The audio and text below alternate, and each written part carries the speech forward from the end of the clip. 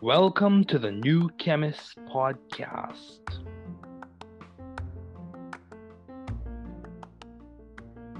Bienvenidos al podcast del nuevo químico. Καλώς ήρθατε στο podcast του New Chemist.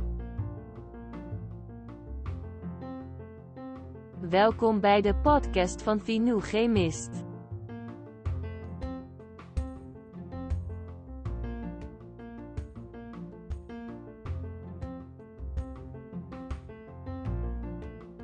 Bienvenue sur le podcast du nouveau chimiste.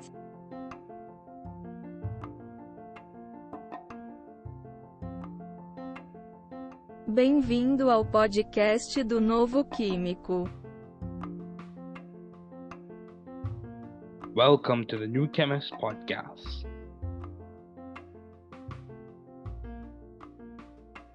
Work hard. Be value-driven. You can do it. You can grow and learn it. You can be the difference you and your community needs. Don't give up. We are here, rooting and cheering for you. Don't give up.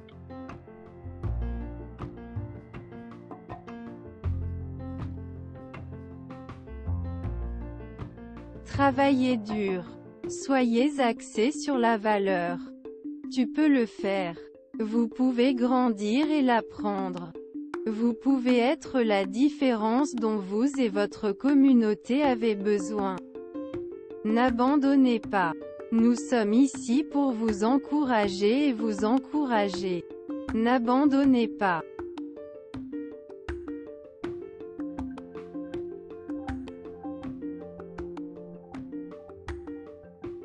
Trabalhar duro. Seja orientado por valores. Você consegue. Você pode crescer e aprender. Você pode ser a diferença que você e sua comunidade precisam. Não desista. Estamos aqui torcendo e torcendo por você. Não desista.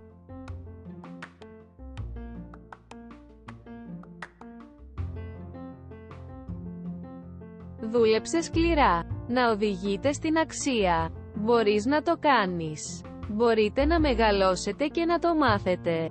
Μπορείτε να είστε η διαφορά που χρειάζεστε εσείς και η κοινότητά σας. Μην τα παρατάς. Είμαστε εδώ για να σας ζητοκραυγάσουμε. Μην τα παρατάς.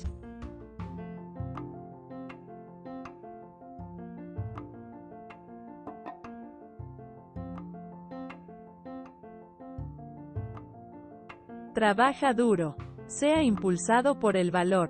Puedes hacerlo. Puedes crecer y aprenderlo.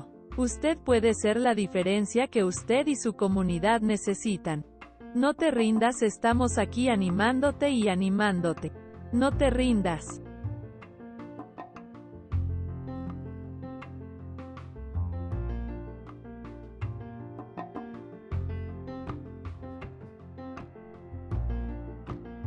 Werk hard. Wees waardegedreven. Je kunt het. Je kunt groeien en leren. U kunt het verschil zijn dat u en uw gemeenschap nodig hebben. Geef niet op.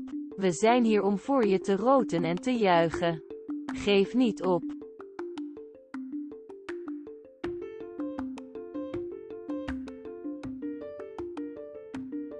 Work hard. Be value-driven. You can do it. You can grow and learn it. You can be the difference you and your community needs. Don't give up. We are here rooting and cheering for you. Don't give up.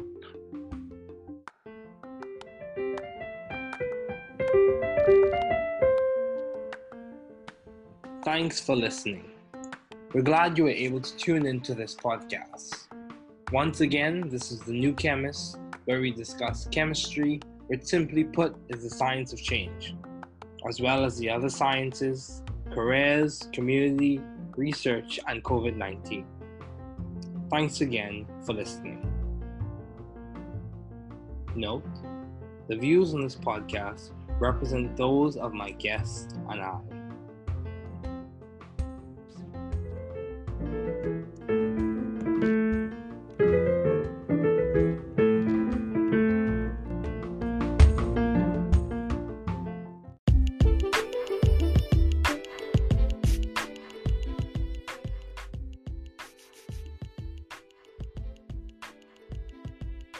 Bienvenido al podcast New Chemist. Nos alegra que estés escuchando. No dudes en descargar este podcast en Spotify, Google Podcasts y Apple Podcasts. Aquí en The New Chemist, discutimos la química, la historia, que en pocas palabras es una ciencia del cambio, así como otras ciencias, carreras, investigación comunitaria y COVID-19 sobre aquellos que se están preparando para ello. Cada episodio dura 95 minutos, o 1 hora y 35 minutos. Este podcast no tiene afiliación con el doble. AMC está afiliada a The New Chemist Company y es únicamente un complemento para la preparación de exámenes. Las opiniones de este podcast representan únicamente las del presentador y los invitados. Entonces es una prueba de 7 horas y media. Tiene 4 secciones: biológica y bioquímica, fundamentos de los sistemas vivos, 59 preguntas cada una, 495 minutos. La segunda sección trata sobre los fundamentos químicos y físicos de los sistemas biológicos, 59 preguntas, 95 minutos. 3 fundamentos psicológicos y sociales del comportamiento, 59 preguntas, 95 minutos. Y luego análisis crítico y habilidades de razonamiento. 53 preguntas, 90 minutos. Hay muchos recursos disponibles a partir de vídeos de exámenes dinámicos de preparación de exámenes estandarizados, como Sketching. Vea el enlace en la descripción del podcast. Haremos un episodio periódicamente y publicaremos recursos. Algunos conceptos fundamentales: las biomoléculas tienen propiedades únicas que determinan cómo contribuyen. Estos son conceptos fundamentales para el examen. Las biomoléculas tienen propiedades únicas que determinan cómo contribuyen a la estructura y función de las células y cómo participan en los procesos necesarios para mantener la vida. Ahora, 4 subpuntos para eso serían: la estructura y función de las proteínas y los aminoácidos concentrados, la transmisión de información genética del gen a la proteína, la transmisión de información hereditaria de generación en generación y los procesos que aumentan la diversidad genética. Principios de bioenergética y metabolismo de las moléculas de combustible. Siguiente concepto fundamental: conjuntos altamente organizados de moléculas que las células interactúan para llevar a cabo las funciones de los organismos vivos. Entonces, algunos subpuntos tienen 3 subpuntos: conjuntos de células moleculares y grupos de células dentro de organismos unicelulares, múltiples unicelulares y multicelulares. El segundo subpunto es el crecimiento estructurado, la fisiología y los procariotas y virus genéticos. Tercer subpunto: procesos de división, diferenciación y especialización celular. Siguiente concepto fundamental: los sistemas complejos de tejidos y órganos detectan los entornos internos y externos. Los organismos multicelulares y a través de funciones integradas mantienen un ambiente interno estable dentro de un ambiente externo en constante cambio. Ahora, algunos subpuntos para eso son la estructura y funciones de los sistemas nervioso y endocrino y las formas en que estos sistemas coordinan la estructura y función de los sistemas de órganos.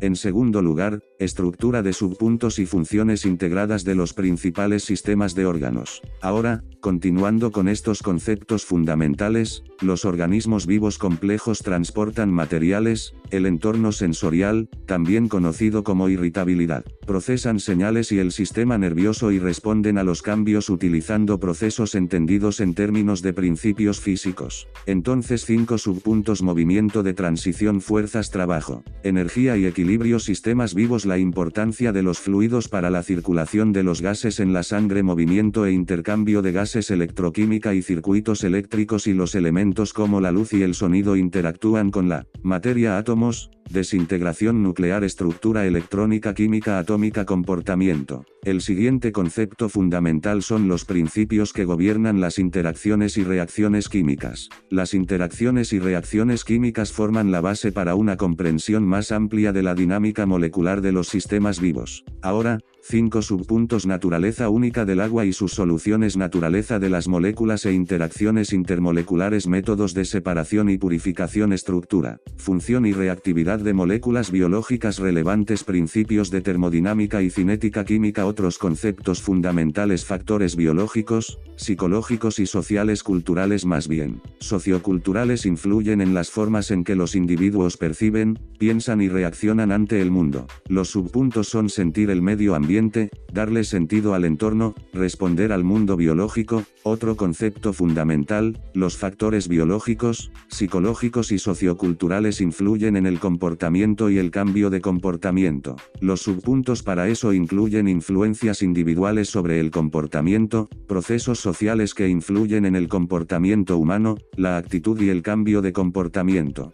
Otros conceptos fundamentales, los factores psicológicos, socioculturales y biológicos influyen en la forma en que pensamos sobre nosotros mismos y los demás, así como en cómo interactuamos con los demás. 3 subpuntos son la identidad propia, el pensamiento social y las interacciones sociales. Conceptos más fundamentales, las diferencias culturales y sociales influyen en el bienestar. Los subpuntos de comprensión son la comprensión de la estructura social, las características y los procesos demográficos. El último concepto fundamental, la estratificación social y el acceso a los recursos, influyen en el bienestar y el subpunto es la desigualdad social. Entonces, el objetivo de este podcast es básicamente caminar junto a las personas que se están preparando para el MDM para alentarlos, inspirarlos, motivarlos y explicarles algunos conceptos en un formato diferente, una modalidad diferente de forma gratuita. Entonces, ¿cómo le explicaría esto a un compañero de clase como estudiante de posgrado en biología química? ¿Cuál es el ejemplo de este concepto en la vida real y qué importancia tiene para usted o para otra persona? ¿Es diferente de lo que entendí anteriormente? Y si es así, ¿por qué? ¿Y qué información adicional puedo buscar para mejorar mi comprensión de este tema? Esas son algunas de las preguntas que queremos responder implícitamente mientras discutimos el contenido hoy. Entonces, hoy hablaremos sobre uno de los primeros conceptos fundamentales y la metodología que vamos a seguir es que vamos a hacer una variación de SQR. Sin embargo, es un enfoque de aprendizaje en el que se encuesta, se pregunta, se lee, se revisa y se recita. Lo haremos un poco diferente. Vamos a realizar encuestas, reformular, explicar, traducir, vincular ejemplos y repasar algunas otras cosas también. Entonces, el primer concepto fundamental con el que vamos a tratar hoy, las biomoléculas tienen propiedades únicas que determinan cómo contribuyen a la estructura y función de las células y cómo participan en los procesos necesarios para mantener la vida. Entonces, palabras clave para pensar que las biomoléculas tienen propiedades únicas que determinan cómo contribuyen a la estructura y función de las células y cómo participan en los procesos necesarios para mantener la vida. Entonces, biomoléculas, pensamos en biopolímeros como carbohidratos, lípidos, proteínas, ácidos nucleicos, las propiedades únicas, ya sea la unicidad anomérica, los factores animales de los carbohidratos, la quiralidad de los aminoácidos, la especificidad de los ácidos nucleicos o la utilidad de los lípidos, y determinan cómo la forma sigue a la función, las biomoléculas de naturaleza determinista y cómo contribuyen a la estructura y función de las células. Podríamos hablar mucho de eso y de cómo participan en los procesos necesarios para mantener la vida, y un ejemplo de eso es la respiración.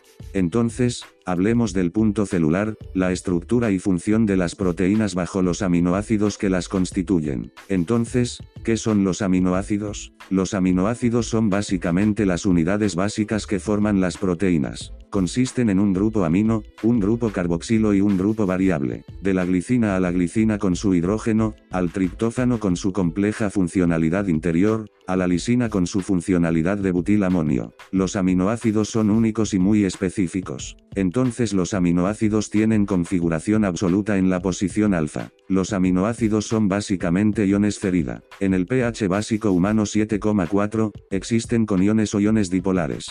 Las clasificaciones van desde polares no polares hasta cíticas básicas. Algunas reacciones que involucran aminoácidos son el enlace de azufre en el que se forma el enlace disulfuro entre dos residuos de cisteína, dos grupos de cisteína o enlaces peptídicos de moléculas con proteínas polipeptídicas y luego la hidrólisis. Así que replanteemos esto. Entonces hicimos una encuesta al respecto. Ahora replanteémoslo. La forma genérica de un aminoácido consta de un grupo alfa amino, un carbono tetraédrico, un grupo variable y un grupo alfa carboxilo. Los aminoácidos son los componentes básicos de las proteínas. Ustedes son los componentes básicos de las proteínas. Entonces, expliquemos las configuraciones absolutas determinadas por la organización espacial de los sustituyentes alrededor del carbono alfa quiral. Además, las configuraciones de RN se diferencian entre dos estereoisómeros que son imágenes especulares entre sí, rectos y siniestros, dependiendo de cómo se asocian con la disposición de los sustituyentes. Atribuimos esas notaciones basadas en la nomenclatura prelog de Canning-Bold, pero lo principal a tener en cuenta es que los aminoácidos son estereoespecíficos. Todos los aminoácidos se encuentran naturalmente en las proteínas y los aminoácidos que se encuentran naturalmente en las proteínas son de configuración L, entonces L-amino y D-azúcar. Entonces, los azúcares que se encuentran naturalmente en el cuerpo tienden a ser de básicamente, si los descomponemos, si los traducimos al paso de traducción de este proceso, los aminoácidos son las unidades básicas de las proteínas. Tienen 4 componentes, un carbono alfa, un grupo amino, un grupo carboxilo y R, un grupo variable. Pensemos en la prolina. Tenemos una envoltura de aminoácidos para eso. Prolina. Incluso si intentas decir P, esta vez la columna vertebral es diferente. Verás, en cambio hay OO y NH, 2 metileno positivos, el metileno. Y justo antes de cerrar el anillo del esqueleto peptídico, hay un metileno. Luego tienes tu carboxilo. Entonces, prolano, si lo miras, si lo orientas de esa manera, puedes ver el P o los 3 residuos de metileno que forman el exterior del P en la barra de enlace, una representación de la línea de enlace, por supuesto. Entonces, si lo piensas bien, hay un miosirap en Y o UTV, varios en realidad, y la metáfora es similar. Puedes pensar en esto. La configuración absoluta es como la estructura completa de una casa. Le brinda una visión completa, una aplicación de aminoácidos en configuración absoluta. La espectroscopia de dicrosmo circular se puede utilizar para determinar la configuración absoluta. Entonces, pensemos en los aminoácidos y los iones dipolares en condiciones fisiológicas de ambientes acuosos. Por supuesto, los grupos amino y carboxilo estarán ionizados. De ahí es de donde obtenemos esto a través de la naturaleza iónica. Entonces, si explicamos un poco más en condiciones ácidas o pH bajo, el grupo amino se protonará y el grupo carboxilo permanecerá igual. En condiciones neutrales o pH neutral, nos referimos a 7.4. El aminoácido existirá en su forma retiónica, con el grupo amino protonado y el grupo carboxilo desprotonado. En condiciones básicas o pH alto, el grupo amino permanece igual, el grupo carboxilo se desprotona. Traduzcamos esto al lenguaje normal. En condiciones naturales normales del cuerpo, las dos partes de aminoácidos comunes, los grupos carboxilo y amino, serán protonados o desprotonados, dependiendo de las condiciones. El aspecto dipolar entra en juego cuando el aminoácido existe en un pH neutro. Entonces se llama hierro frida. Así que un ejemplo, una analogía o metáfora del hierro dipolar es arrojar el hierro como se hace la caracola reina a Tromboscigus. Básicamente, ion es solo una forma tipográfica de decir aplicación de iones dipolares. Esto tiene aplicación fisiológica ya que a diferentes pHs se puede esperar que las proteínas tengan la estructura terciaria afectada, ya que los aminoácidos se ionizarán dependiendo del pH. Y esto es relevante porque el estado de ionización del aminoácido nos da una idea del punto isoeléctrico y también de una variedad de otros aspectos. Así que pensemos en ello. Clasificación de aminoácidos no polar gabal protrip metilento glicina G alanina A valina V isoleucina y leucina L prolina triptófano metil metionina fenilo. Fenilalanina polar SAG S serina T treonina G. Glutamina y asparagina. Por supuesto, en la representación aérea única, la asparagina se representa como N-tirocina. En esta abreviatura, indicamos T, pero en realidad se representa como Y, ya que es una abreviatura de una letra. Y luego la cisteína es C y es CN. Es una representación de una letra. Entonces, ácido aspírico, decimos que la liberación es agosto para ácido aspírico, ácido glutámico. Sin embargo, para el ácido aspírico, la representación de una letra es D para el ácido glutámico, la representación de una letra S. O mejor manera de decirlo es que el aspartato es D, el glutamato S para los residuos básicos al, histeno, arginina lisina al histeno. El que representa es H-arginina. Sin embargo, el que tiene representación es R y para la lisina, el que tiene representación es K. Entonces, lista de aminoácidos esenciales, televisión, SLIP, TriMet, entonces, lisina, treonina, valina, isoleucina, leucina, fenilalanina, triptófano, metionina. Así que tengamos esas cosas en mente. Pensemos en algunas clasificaciones más de aminoácidos. ¿Por qué debería importarnos que los aminoácidos tengan sus clasificaciones en función de su grupo variable o su grupo R? Los aminoácidos polares tienen un grupo variable que es lo suficientemente polar como para formar enlaces de hidrógeno con el agua, pero no lo suficientemente polar como para actuar como un ácido o una base. Entonces, los aminoácidos no polares tienen una cadena excitadora alifática o RMI alifática que se refiere a una cadena de carbono saturada. RMI se refiere a una funcionalidad militar como un grupo benzol que existe en una fenilalanina o una funcionalidad indol que existe en el triptófano. Entonces, los aminoácidos ácidos tienen grupos de ácido carboxílico en los grupos de la cadena lateral, y los aminoácidos básicos tienen grupos R básicos en la cadena lateral. Los aminoácidos esenciales son más bien aminoácidos que los humanos adultos no pueden sintetizar, sino que deben obtenerse de la dieta habitual. Así que analicémoslo. Los aminoácidos son únicos debido a sus grupos R polares, polares, semipolares, no polares, mitad no polares, grupos R ácidos, ácidos y grupos R básicos básicos. Los aminoácidos esenciales deben ser 8 OET para satisfacer los requisitos nutricionales.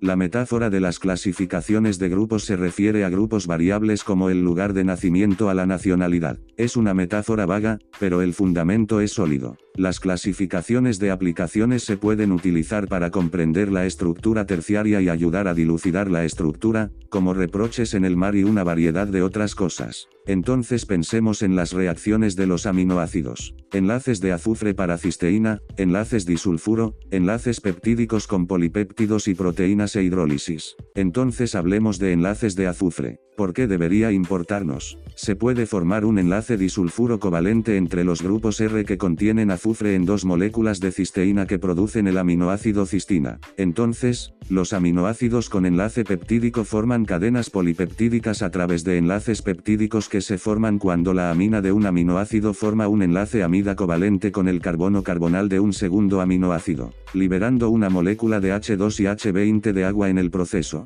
Un ejemplo de síntesis por deshidratación, lo opuesto a la cual implica hidrólisis debido a la generación de agua como resultado del enlace. Entonces, la hidrólisis es lo opuesto a la síntesis por deshidratación porque se rompe un enlace peptídico e implica la adición de agua en lugar de la eliminación de agua. Y esto implica básicamente, si lo descompones aún más, la adición de hidrógeno a un grupo amino de un aminoácido y el hidroxilo al carbono carbonilo del aminoácido que lo clasifica como hidrólisis. Así que dividámoslo en términos simples. Se pueden formar enlaces disulfuro entre aminoácidos con grupos R que contienen azufre. Entonces, eso generalmente se refiere a lo que ocurre con la cisteína, que tiene enlaces peptídicos con un grupo mercaposulfuro. La amina, un aminoácido, forma una amida covalente, el enlace con el carbono carbonilo, la hidrólisis del segundo aminoácido y la rotura del enlace peptídico con agua. Entonces, los ejemplos involucran enlaces disulfuro y enlaces peptídicos de cistina en la cadena polipeptídica. Hidrólisis y enlace peptídico. Reacciones de hidrólisis con proteasas metatorosimilenol. Todas las reacciones de aminoácidos son como el cemento entre bloques o la dinamita para la demolición. Aunque esto esencialmente dice que las reacciones de aminoácidos son fundamentales para el esquema macroscópico más amplio que vemos en los organismos biológicos. Las enzimas de aplicación son aplicaciones biológicas para reacciones de aminoácidos. Hablemos un poco más. Estamos en el mismo subpunto del concepto fundamental, estructura y funciones de las proteínas y sus aminoácidos constituyentes. Entonces, estructura de proteínas. Para la estructura, tiene la estructura primaria de las proteínas que involucra la secuencia lineal de aminoácidos. Estructura secundaria, que involucra hélices alfa y láminas beta. Estructura terciaria, que implica la formación de conformaciones tridimensionales de esas estructuras secundarias. Las estructuras cuaternarias se refieren a las subunidades. Entonces, la estabilidad conformacional implica desnaturalización y plegamiento. La desnaturalización puede ocurrir a diferentes pHs de temperaturas. El plegado ocurre en un estado específico, ya sea una cuestión ambiental o una cuestión de pH. Es muy específico y también lo facilitan otras proteínas en algunos casos. Entonces tienes interacciones hidrofóbicas que son muy relevantes. Las interacciones hidrofóbicas se basan en la idea de que las cosas favorecen a los sistemas que tienden a estados altos o valores más altos de entropía en las interacciones hidrofóbicas. Por ejemplo, las gotas de aceite en agua se juntan debido a fuerzas intermoleculares. Por ejemplo, las gotas de aceite y agua se juntan o se agrupan porque se minimizan las interacciones o el orden del sistema. Para aumentar este orden del sistema que coincide con los principios termodinámicos en esos sistemas, tienden a contratar entropía. Entropía de la capa de salvación. Por supuesto, ligado a eso. Entonces, hablemos más sobre la estructura de las proteínas. La estructura de las proteínas tiene varios elementos: estructura primaria, estructura secundaria, estructura terciaria y estructura coronaria. Como se dijo anteriormente, es una secuencia lineal de aminoácidos. Estructura primaria que comienza en el extremo N y termina en el extremo C. Entonces, el extremo N se refiere a la funcionalidad amino del grupo amino, el grupo NH3 y termina en el extremo C o el grupo carboxilo. La estructura secundaria se caracteriza por las estructuras locales formadas por la secuencia polipeptídica. El enlace H es en gran medida responsable de los elementos de la estructura secundaria que son hélices alfa y láminas beta. Entonces la prolina puede causar torceduras y hélices alfa. Eso es algo a tener en cuenta. Las láminas beta, las hebras beta a las que nos referimos, pueden ser paralelas antiparalelas. Estructura terciaria. Hay una estructura 3D, una forma geométrica, en gran parte debido a la interacción entre las cadenas laterales de los aminoácidos durante el proceso de plegamiento. Entonces el papel de la prolina es importante y único. Es un aminoácido único debido a su estructura con consecuencias de conformación, rigidez e incapacidad para actuar como un donut para los enlaces de hidrógeno. Piénsalo. ¿Hacia dónde se dirige el enlace de hidrógeno? ¿Qué parte tiene la funcionalidad o facilidad para formar enlaces de hidrógeno? Los enlaces disulfuro entre residuos de cisteína actúan como un puente para conectar diferentes partes de la proteína plegada. Los enlaces sulfatos son muy importantes. Los vemos en muchas proteínas que facilitan o cooperan con especies reactivas de azufre o especies de acel. Pensemos en el enlace hidrofóbico, en cómo influye en el plegamiento de las proteínas al unir porciones del polipéptido con las cadenas laterales hidrofóbicas. La estructura coordinada refleja la composición de múltiples polipéptidos de la proteína final. Estas subunidades plegadas pueden ser idénticas o no idénticas. Así que analicémoslo. La secuencia lineal es primaria, las hojas del alfabeto son secundarias. La estructura 3D es terciaria. La disposición de las subunidades o dominios de las proteínas es cuaternaria. Así que hablemos de ello. Estabilidad conformacional, hablemos de ello. Una proteína obtiene su conformación única de la secuencia de aminoácidos que componen su estructura primaria. El proceso de plegamiento que sufre estabilidad puede describirse mediante la energía libre de Gibbs entre varios estados de conformación desplegados versus enlaces de hidrógeno plegados y el efecto hidrofóbico, los cuales desempeñan papeles importantes en la estabilidad conformacional de una proteína. La estabilidad de la conformación depende del pH, la sal, los factores iónicos y la presencia de chaperonas ardilla gris. ¿Estás familiarizado con ese desarrollo desnaturalizante de la estabilidad de conformación? Hablemos de eso. Para ser biológicamente activa, una proteína adopta y mantiene una conformación específica en condiciones fisiológicas. Alfa 2, beta 2. Pensamos en la hemoglobina de manera muy específica en su conformación. El plegamiento de proteínas a menudo comienza mientras la secuencia polipeptídica aún se está traduciendo y puede ser asistido por runas afiladas. Entonces, una vez que sale del sitio en ese ribosoma, sabemos lo que está pasando. El mal plegado puede deberse a problemas con el plegado asistido por rotura brusca o condiciones inapropiadas como temperatura, pH, concentración de sal o solvente. Un cambio de condiciones también puede provocar la desnaturalización y la pérdida de uno de los niveles de estructura a medida que la proteína se deshace. Entonces hablemos de interacciones hidrofóbicas. Utiliza la repulsión que proviene de la atracción termodinámica que proviene de Van der Waals para contribuir a la estabilidad conformacional de las proteínas. La capa de solvatación o capa o carteras de hidratación describe la organización estructural de un disolvente alrededor de un soluto. Sigamos hablando de estabilidad conformacional.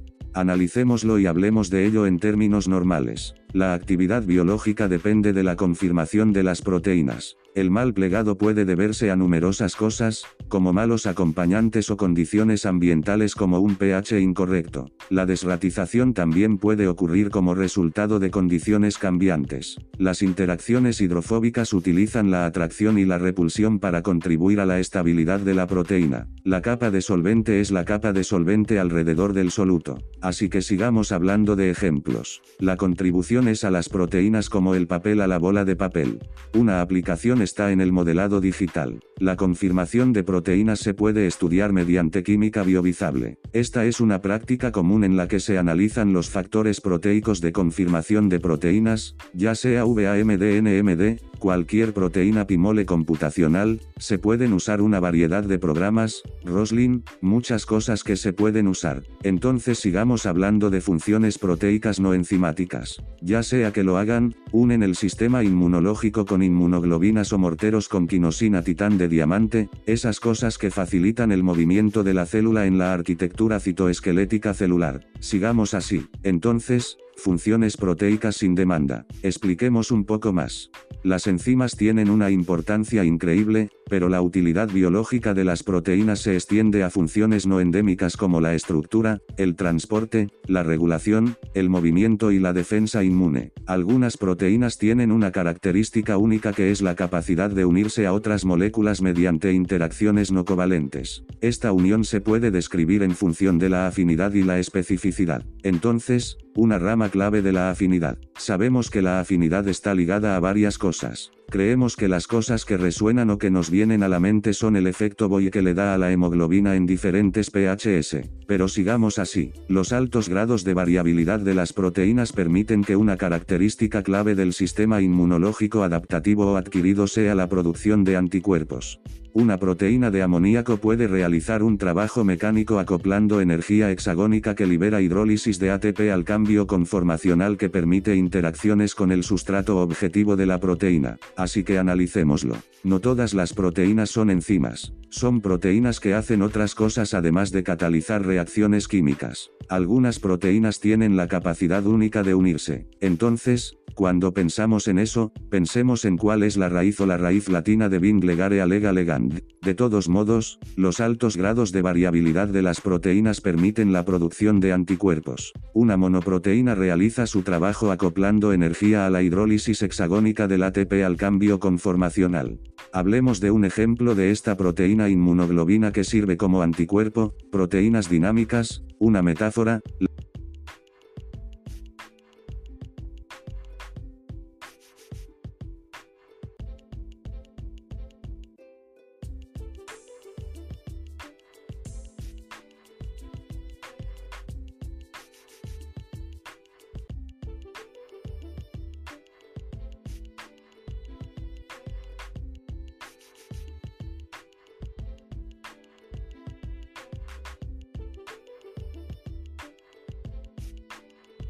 Las nozomioproteínas son las proteínas que son R constante del alfabeto. Simplemente no se habla de ellos o simplemente no se los considera mucho en ciertos círculos. Entonces, las aplicaciones de diferentes patologías de enfermedades están asociadas con deficiencias en proteínas no endémicas, como la anemia de células falciformes,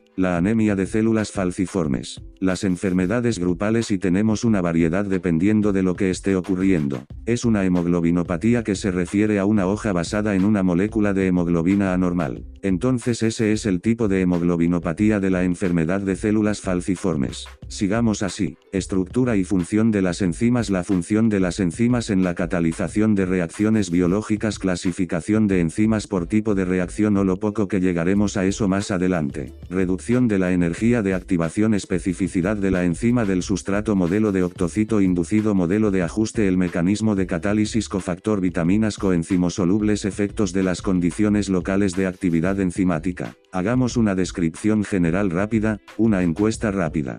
Función de las enzimas y catalizador de reacciones biológicas. Sabemos que una cosa nos viene a la mente durante la digestión. La digestión implica una letanía, una gran cantidad de enzimas. Ya sea la maltasa, ya sea la lipasa o la maltasa en la que descomponemos nuestro almidón en maltosa, ya sea la lipasa que descompone las gotas de ácidos grasos, La tripsina que descompone las proteínas en los polipéptidos, ya sea HCl, renina, pepsina, todas enzimas diferentes. Clasificación de enzimas por tipo de reacción. Así que poco si tienes óxido reductasas hidrolasas, tenemos casos de transferencia, tenemos una variedad de cosas. Entonces, la reducción de la energía de activación de las enzimas facilita la reducción de los H para que las reacciones puedan ocurrir con más eficiencia. El catalizador biológico proporciona un camino alternativo para que se produzcan reacciones. Entonces, la especificidad de la enzima por sustratos, si lo piensas bien, una enzima es muy específica.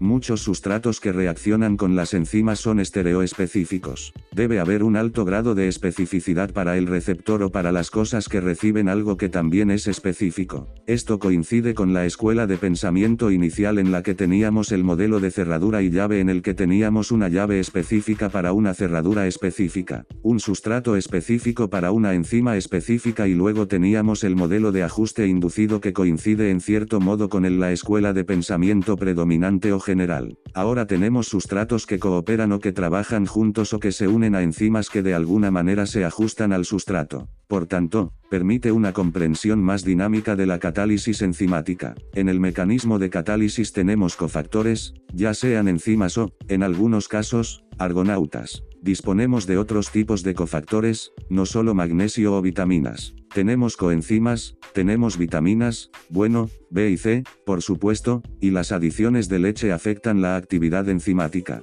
Entonces, hablemos de la estructura y función de las enzimas, analicemos sus funciones. En realidad, antes de llegar a eso, sigamos hablando de la estructura y función de las enzimas. La clasificación de las enzimas por tipo de reacción tenemos OOT-Lirol, por lo que las reductasas oxidativas catalizan la transferencia de electrones de una molécula, el reductor, el donante de electrones, a otra. Las transferasas aceptoras de electrones oxidantes mueven un grupo funcional de una molécula donadora a una hidrólisis de la molécula aceptora, junto con la ruptura de un enlace con escisión hidrolítica, lisis. Entonces pensamos en una variedad de cosas, excepto romper un enlace con eliminación para formar un doble enlace o anillo o agregar a un doble enlace isomerasas, así ensayos fosfato isomerasa. Pensamos en TIM, que interconvierte el gliceraldehído 3-fosfato en dihidroxiacidona fosfato, lo que ocurre en la glucólisis y altera la geometría o estructura de la molécula reactiva ligasa a la que está acoplada, formando un enlace con el ATP. La hidrólisis y las enzimas son importantes, reducen la energía de activación.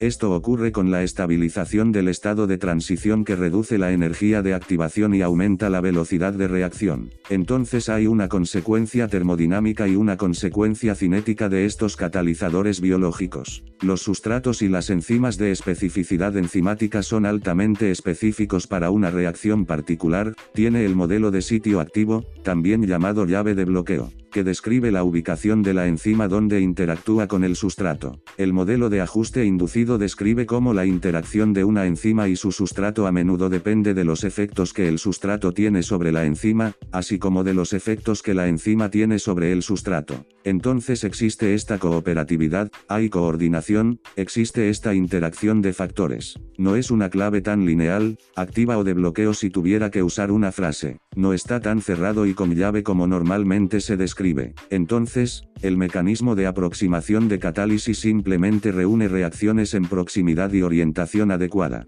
Entonces pensamos en el PZE elevado a menos EA sobre RT. Una cosa a tener en cuenta es que los marcos cinéticos están pensando en esto. Pero tenemos un grupo reactivo de catálisis covalente en las enzimas que se unen temporalmente de forma covalente al sustrato ácido-base. Catálisis, el grupo reactivo de la enzima actúa como donante de protones, aceptor de iones metálicos. La catálisis ayuda en la interacción electrófila o nucófica para unir el sustrato, aumentando la energía de unión. Los iones pepitas de cofactores ayudan a una enzima en su actividad catalítica. Entonces, cofactores o factores de monedas si desea tener en cuenta los factores de colina inorgánicos. Entonces, la coenzima es una pequeña molécula orgánica que ayuda a una enzima en su actividad catalítica. Vitaminas silvestres solubles B y C factorizables adica los efectos de la actividad enzimática condicional local. Los cambios en el medio ambiente afectan las enzimas. Por ejemplo, los cambios de temperatura y pH afectan las reacciones enzimáticas. están bien adaptados al entorno, así que puedes tenerlo en cuenta. Así que analicémoslo. Funciones de las enzimas en la catalización de reacciones biológicas. Una enzima es un catalizador biológico que estabiliza el estado de transición y reduce la energía de activación, lo que permite que la reacción avance más rápido y con más eficiencia catalítica, y luego se clasifica por tipo de reacción. La reductasa oxidativa es la oxidación catalizada y la reducción, la transferencia, la hidrólisis de un grupo más funcional, junto con la ruptura de un enlace con la escisión del hidrolito, la lisis que rompe un enlace con la eliminación. Las isomerasas alteran la geometría de la estructura. Las ligasas se acoplan formando un enlace con la hidrólisis del ATP. La reducción de la energía de activación se produce mediante la estabilización del estado de transición, lo que reduce la energía de activación y aumenta la velocidad de reacción. Los sustratos y las enzimas de especificidad enzimática son altamente específicos para una reacción particular.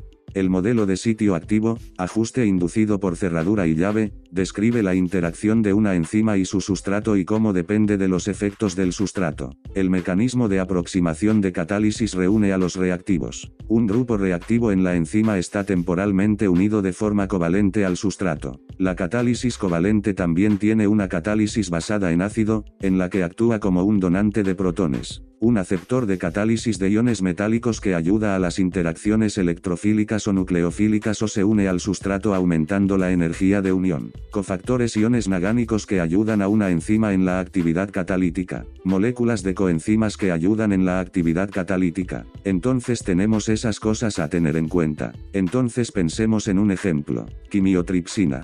Funciona como una indigestión enzimática, por lo que podemos pensar en una metáfora. La funcionalidad de las enzimas es como un libro abierto. Cuanto más lo lees o lo estudias, más aprendes sobre él, desde la estructura hasta los componentes, pasando por los cofactores y las enzimas. Los trastornos enzimáticos pueden tratarse con muchas cosas. Sin embargo, un trastorno enzimático en el que podemos pensar son aquellos que requieren el uso de endocrinólogos de transposición interna de una variedad de personas. Así que sigamos así. Control de la actividad enzimática.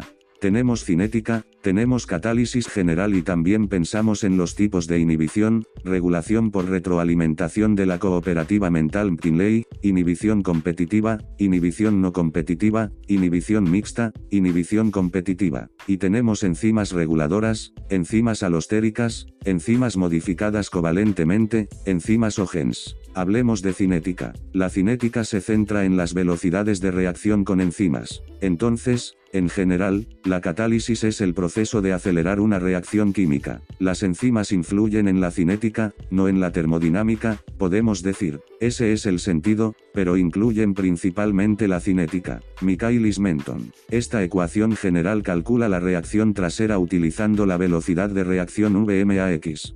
La concentración sustitutiva entre paréntesis S y la constante de Michaelis-Menten Km equivale a una concentración sustitutiva a la que la velocidad de reacción es la mitad o 0,5. La cooperatividad Vmax es un caso en el que la unión de un ligando aumentará la afinidad por unirse a otro ligando en un sitio diferente. Esto ocurre con enzimas con múltiples sitios de unión, a menudo en múltiples subunidades. Los sitios de unión que no son sitios activos de sustratos se denominan sitios alostéricos. Entonces, alastairi es otro y también podríamos pensar que las enzimas sufren un cambio en la actividad gálica debido a la unión de una molécula en el sitio de alastair, conocida como enzimas alostéricas. Entonces, podemos pensar en muchas cosas sobre la regulación por retroalimentación de una enzima que ocurre cuando un producto de la reacción se une a un sitio alostérico de la enzima que afecta la actividad catalítica. Hay diferentes tipos de inhibición. Competitivo implica una molécula que es lo suficientemente similar a un sustrato enzimático que puede competir.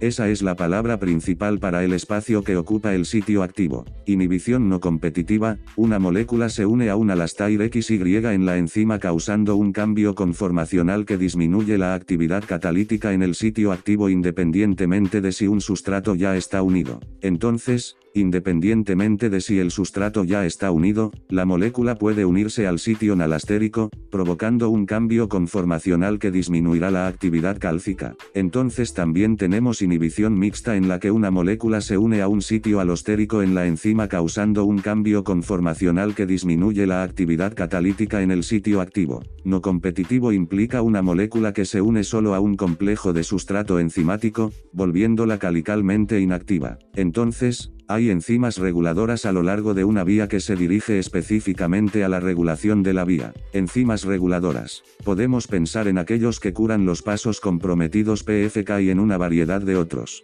Entonces, las enzimas alastair que catalogan la actividad catalítica de las enzimas. La actividad de una enzima alastair está regulada por una molécula eficaz que se une a un sitio alostérico. Pensamos en una molécula reguladora. Las enzimas modificadas pueden activar o desactivar la enzima mediante la adición o eliminación de un modificador utilizando timógenos proenzimas de enlace covalente irreversible. Entonces, el triptón es una forma precursora inactiva de una enzima que sufrirá una conversión irreversible a la forma activa final de una enzima. La digestión de emergencia del ambiente tiende a lanzarlos a un vendaval. Sigamos así, analicémoslo un poco. Inhibición competitiva, tienes la similitud no competitiva.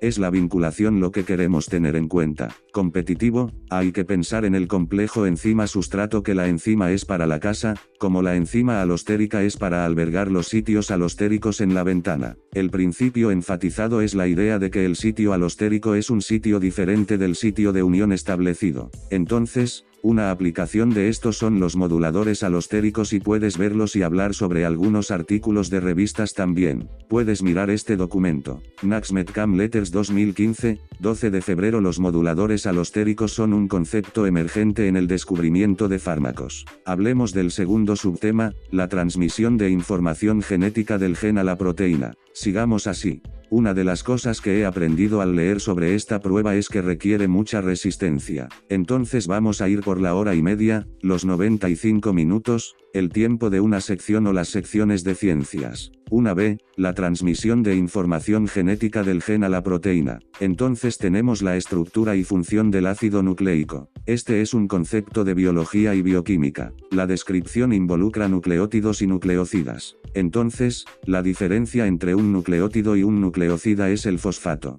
Los nucleótidos tienen el fosfato, tienen el espacio de nitrógeno, el azúcar y el fosfato. Los nucleocidas solo tienen el espacio de nitrógeno y el azúcar ribosa u oxirribosa. Entonces tienes tus pirimidinas y purinas, pirimidinas pi cortadas en las que tenemos pirimidinas, que pueden ser o cuál es el término general para citadina, uracilo y tiamina. Tenemos los residuos de purina que son la adenina y la guanosina. Las mutaciones de transición involucran a grupos dentro de esos paraguas. La transversión implica mutaciones o cambios fuera de esos paraguas. Entonces, lo que quiero decir con esto es que las transiciones involucran uracil ciudadano o timina ciudadana o uracil a tiamina, transversión de acidina a purina a apirina o de purina a piramidina. Piénselo, el término más complicado o el término más diferente en lugar de transición. Entonces ácido nucleico desoxirrival, doble hélice. Tienes tu forma A, tu forma B, tu forma Z. Tienes las estructuras de ADN del modelo de Watson-Crick, tienes otros modelos, pero el modelo de Watson-Crick es en el que queremos centrarnos. Tienes tu especificidad de emparejamiento de bases con una estructura de ácido nucleico. La adenina se une a la timina. Tienes tu guancina unida con cistina, adenina, timina. Tienes 2 enlaces de hidrógeno, guancina y citadina. Tienes 3 enlaces de hidrógeno. El ADN es muy importante.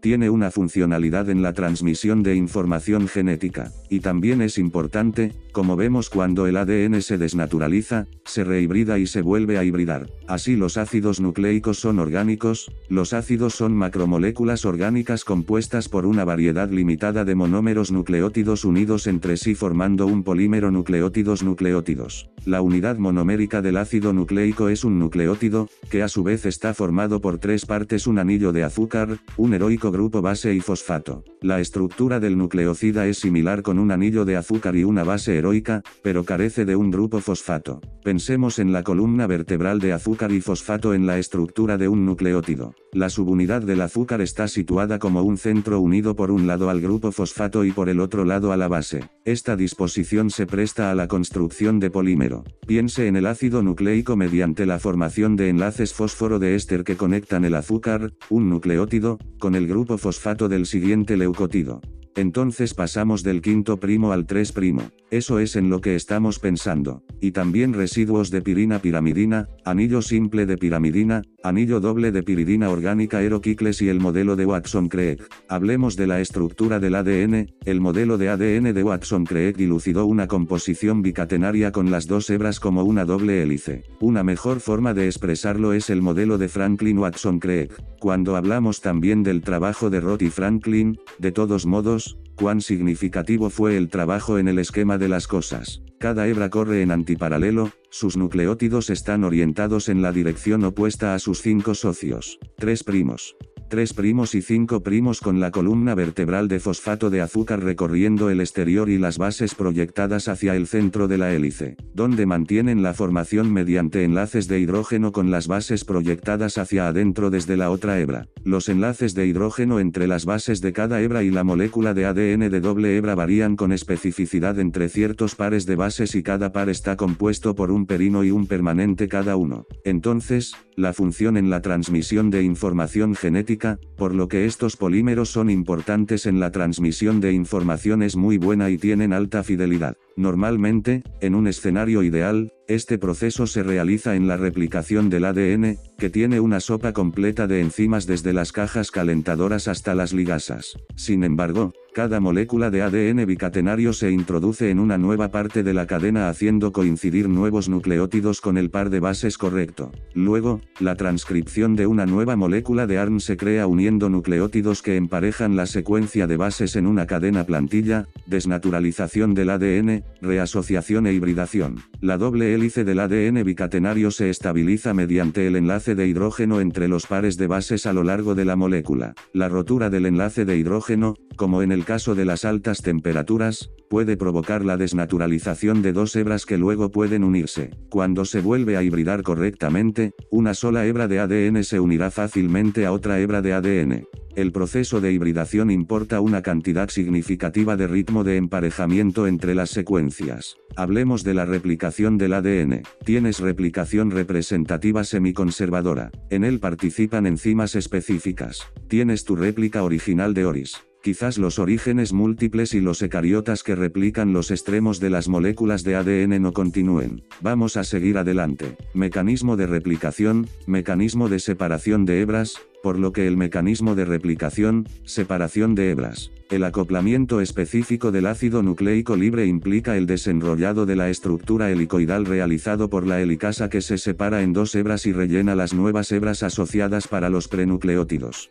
Cada hebra separada es roja y coincide con los nucleótidos apropiados. Crea una cadena asociada recién sintetizada. Los nucleótidos se añaden uniendo el grupo fosfato del nucleótido al carbono triple abierto en el extremo de la cadena que se alarga. A medida que avanza la replicación, se lee la hebra original de 3 a 5 y se alarga o construye la nueva hebra de 5 a 3. Por lo tanto, el ADN es semiconservativo debido a que sus dos moléculas resultantes de ADN bicatenario, cada una de las cuales tiene una hebra retenida de la molécula original, además de la hebra de estena helicasa recién sintetizada, funciona como horquilla de replicación para desenrollar la helicasa. Descomprime las isomerasas superiores, incluida la ADN girasa, y relaja el superenrollamiento que resulta del desenrollamiento de la helasa. Las proteínas de unión monocatenarias unen y separan hebras de ADN para evitar que se vuelvan a hibridar. Los primates crean cebadores de ARN cortos que se unen temporalmente para que la ADN polimerasa se extienda desde el ADN. La polimerasa sigue una bifurcación de replicación que trabaja para agregar nucleótidos en una dirección de 5 libras y 3 libras. Corrige, elimina y corrige nucleótidos. El gen ligasa ayuda a producir hebras. Se une a esos fragmentos kazajos. La telomerasa alarga los telómeros del ADN eucariótico lineal, por lo que la replicación tiene múltiples orígenes. En eucariotas, El proceso de replicación del ADN comienza en un origen de replicación donde las dos cadenas de las moléculas se separan,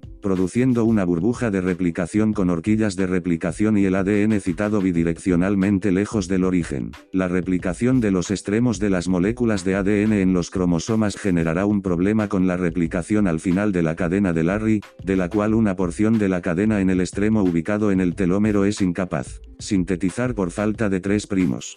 El fin de que un nucleótido se extienda desde el calor para la replicación del ADN es poner una mesa o coser una prenda desenrollada, manteniendo la tensión unida. Esa es una excelente preparación para el recocido del polo de ADN que entrena a las ranas ogro antes de que caigan y se alarguen. Fortalece una aplicación de esta replicación del ADN, esta reacción de PCR simetría de la amplificación del ADN, así que hablemos un poco más de reparación del ADN. Reparación durante la replicación. Reparación de mutaciones mediante reparaciones durante la replicación y al replicar el ADN existe la posibilidad de introducir mutaciones, ya sean erróneas. Las mutaciones puntuales sin sentido ofrecen esta posibilidad. Las discrepancias se pueden detectar y reparar durante la replicación. En procariotas, la ADN polimerasa 3, que es responsable del alargamiento de 5 a 3 de la cadena recién sintetizada, puede ejercer actividad exonucleasa de 3 a 5. Es decir, el polo 3 del ADN puede liberarse del flujo 3' a 5', en la dirección opuesta de alargamiento, el último nucleótido agregado si se encuentra un área estirpada y corregida. La ADN polimerasa 1, que también es responsable de la eliminación y reemplazo del cebador de ARN, proporciona actividad exonucleasa de 5 a 3' para reparar desajustes en la dirección del alargamiento para reparar mutaciones. Los errores que escapan a la corrección durante la replicación aún pueden identificarse y repararse más tarde mediante un mecanismo de reparación de discrepancias. Un desajuste de conciertos. Las proteínas reparadoras identifican bases que no coinciden mediante la distorsión característica de la columna vertebral de fosfato de azúcar. Una vez que se encuentran discrepancias, la exonucleasa decide la coincidencia incorrecta, la reemplaza por una polimerasa con el nucleótido correcto y la une mediante una ligasa a sus nucleótidos adyacentes en la cadena. Entonces, un ejemplo de ADN primario 3 y rama ADN polo 3,5 los tres se alargan de 3 a 5 exonucleados. Entonces, los polos de ADN 3 a 3 se alargan de 3 a 5 polos de ADN exonucleados. Quitar y reemplazar el cebador de ARN no es un desperdicio. También 5', 3' exonucleados. Eso es eso. Así que hablemos de una de mis cosas favoritas, el código del ADN, el dogma esencial, del ADN al ARN y a la proteína. Las representaciones de codones tripletes, relaciones codonte-anticolon, código genérico, todo el efecto de oscilación, emparejamiento de oscilación, errores, tonterías, codones de iniciación, terminación, ARN. Entonces, chico del dogma central, vayamos a la ciudad. Este es el modelo del flujo de información genética que describe la producción de proteínas desde la instrucción codificada en el ADN a través del ARN hasta llegar a la proteína. Creo que es poderoso cuando puedes aprender y memorizar representaciones sociopodales. Básicamente, podrías trazar transversiones y transiciones en tu mente cuando hablas desde la etiqueta glutamato, valina, que son glutamato-valina, sí, podrías trazar esas cosas en tu mente. De todos modos, los dos procesos principales, el dogma central, son la transcripción de ADN a ARN y la traducción de ARN a proteína. El proceso de transcripción produce ARN a partir de la lectura de una plantilla de ADN. Este producto inicial o pre-ARN lo procesamos hasta convertirlo en ARN maduro, que a su vez se utiliza como plantilla para la traducción. Cuando piensas en el ARN, también debes recordar la cola de la tapa de biometaguanosina de la tapa de metilguanosina y la cola de adenina polidensa, que aparece durante el procesamiento pretranscripcional del ARN. Un procesamiento posttranscripcional del ARN. Un código triplete. Un grupo de 3 nucleótidos de ARN lee juntos el código de un aminoácido terminal específico en cada colon.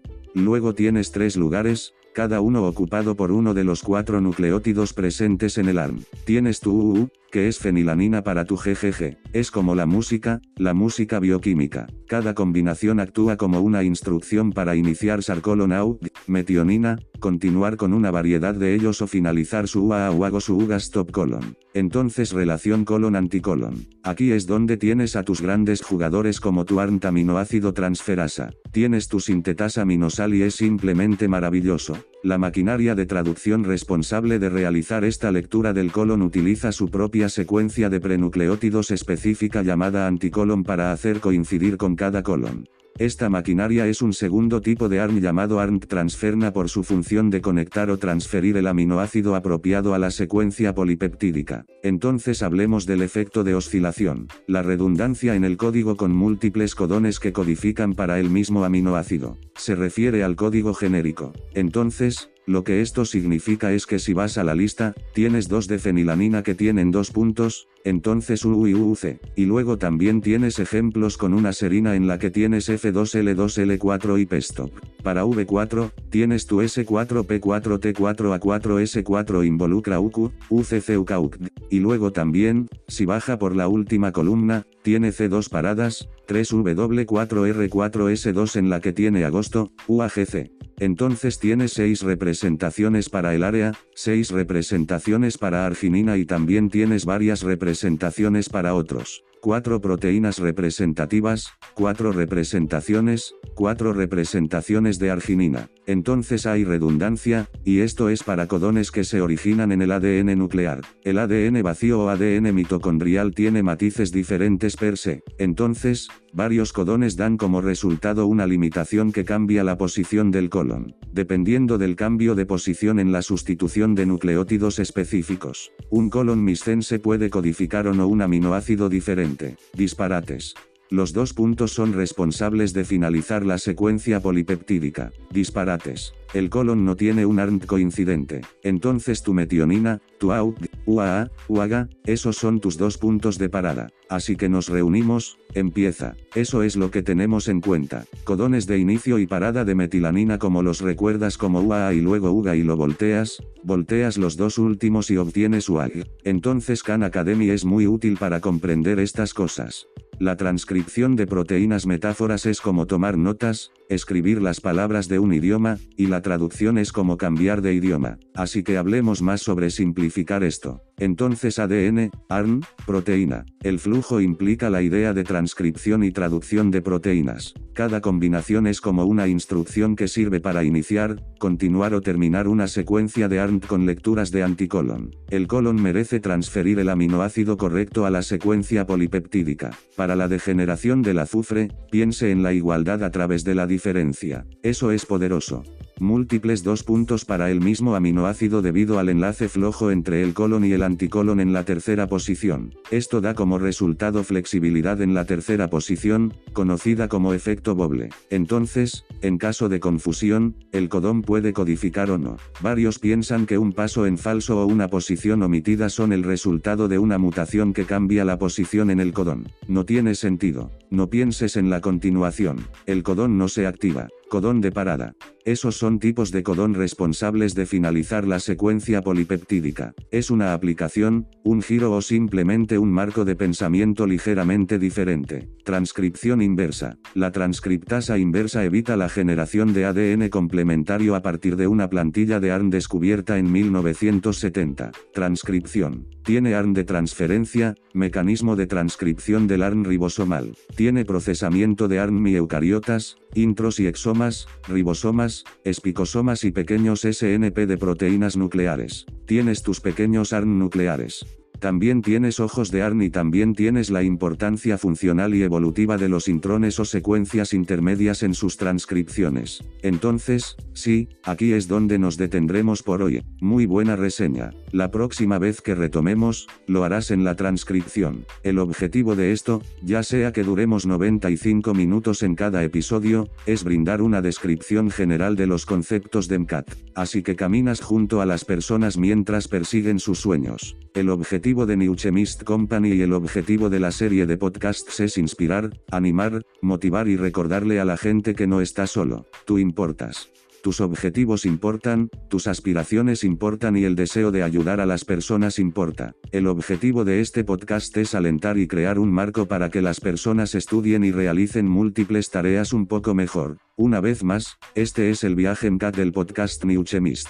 Las opiniones de este podcast no están afiliadas a la AMC, afectan únicamente a los de los invitados y a los anfitriones. Gracias de nuevo por escuchar a quienes se están preparando para ello. Cada episodio dura 95 minutos, o 1 hora y 35 minutos. Este podcast no tiene afiliación con la AMC, está afiliado a New Chemist Company y es únicamente un complemento para la preparación de exámenes. Las vistas de este podcast representan únicamente las del presentador y los invitados. Entonces es una prueba de 7 horas y media que tiene 4 secciones: fundamentos biológicos y bioquímicos de los sistemas vivos, 59 preguntas cada una, 495 minutos. La segunda sección trata sobre los fundamentos químicos y físicos de los sistemas biológicos, 59 preguntas, 95 minutos. 3 fundamentos psicológicos y sociales del comportamiento, 59 preguntas, 95 minutos. Y luego análisis crítico y habilidades de razonamiento, 53 preguntas, 90 minutos.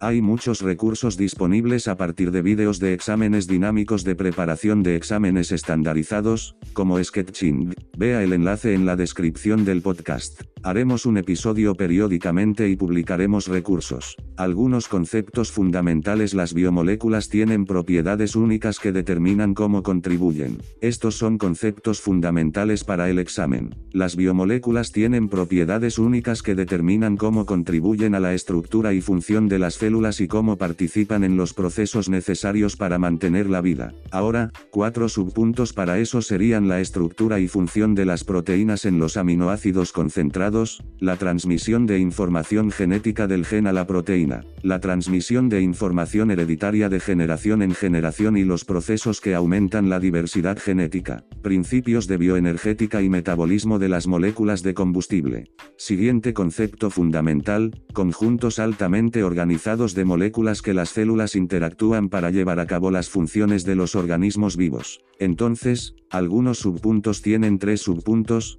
conjuntos de células moleculares y grupos de células dentro de organismos unicelulares, múltiples unicelulares y multicelulares. En segundo lugar, se señala el crecimiento estructurado, la fisiología y la genética de los procariotas y los virus. En tercer lugar, algunos procesos puntuales de división, diferenciación y especialización celular. Siguiente concepto fundamental: los sistemas complejos de tejidos y órganos detectan los entornos internos y externos de los organismos multicelulares y, a través de una función integrada, mantienen un entorno interno estable dentro de un entorno externo en constante cambio. Ahora, algunos subpuntos para la estructura y funciones de los sistemas nervioso y endocrino y las formas en que estos sistemas coordinan la estructura y función de los sistemas de órganos. En segundo lugar, estructura de subpuntos y funciones integradas de los principales sistemas de órganos. Ahora, continuando con estos conceptos fundamentales, los organismos vivos complejos transportan materiales, el entorno sensorial, también conocido como irritabilidad,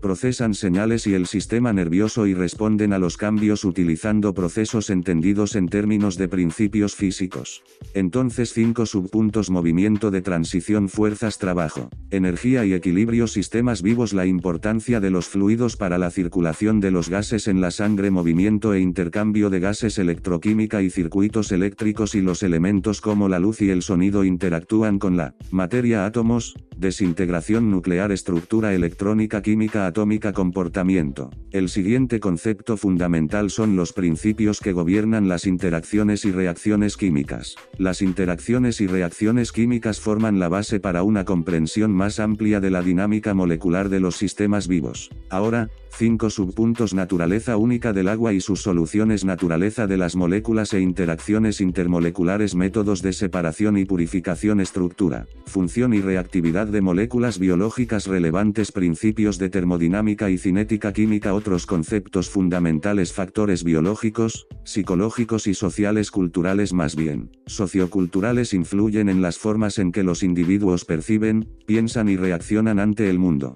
Los subpuntos son sentir el entorno, darle sentido al entorno, responder al mundo biológico. Otro concepto fundamental: los factores biológicos, psicológicos y socioculturales influyen en el comportamiento y el cambio de comportamiento. Los subpuntos para eso incluyen influencias individuales sobre el comportamiento, procesos sociales que influyen en el comportamiento humano, la actitud y el cambio de comportamiento. Otros conceptos fundamentales, los factores psicológicos, socioculturales y biológicos influyen en la forma en que pensamos sobre nosotros mismos y los demás, así como en cómo interactuamos con los demás. 3 subpuntos son la identidad propia, lo social, el pensamiento y las interacciones sociales.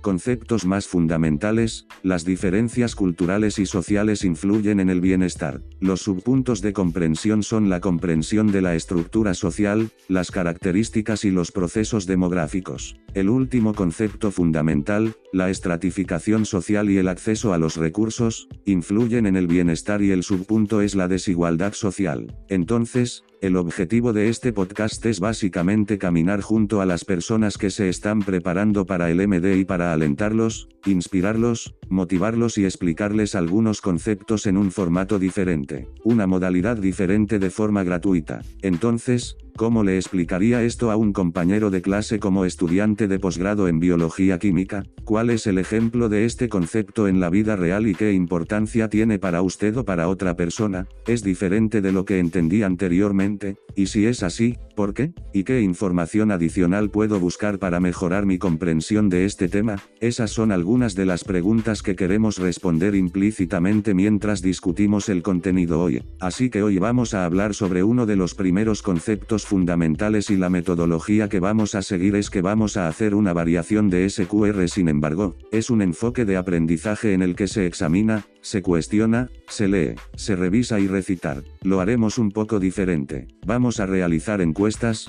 reformular, explicar, traducir, vincular ejemplos y repasar algunas otras cosas también.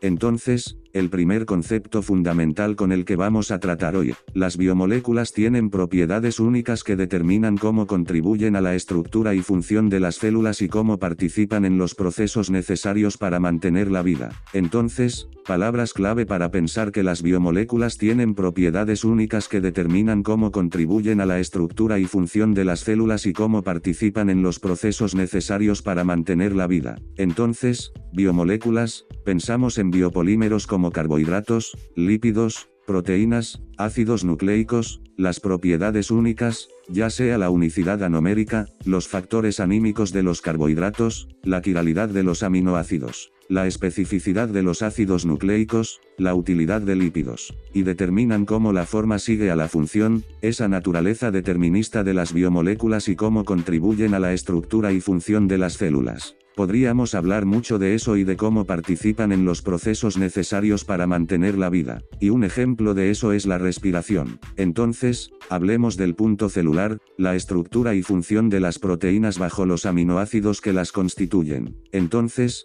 ¿qué son los aminoácidos? Los aminoácidos son básicamente las unidades básicas que forman las proteínas.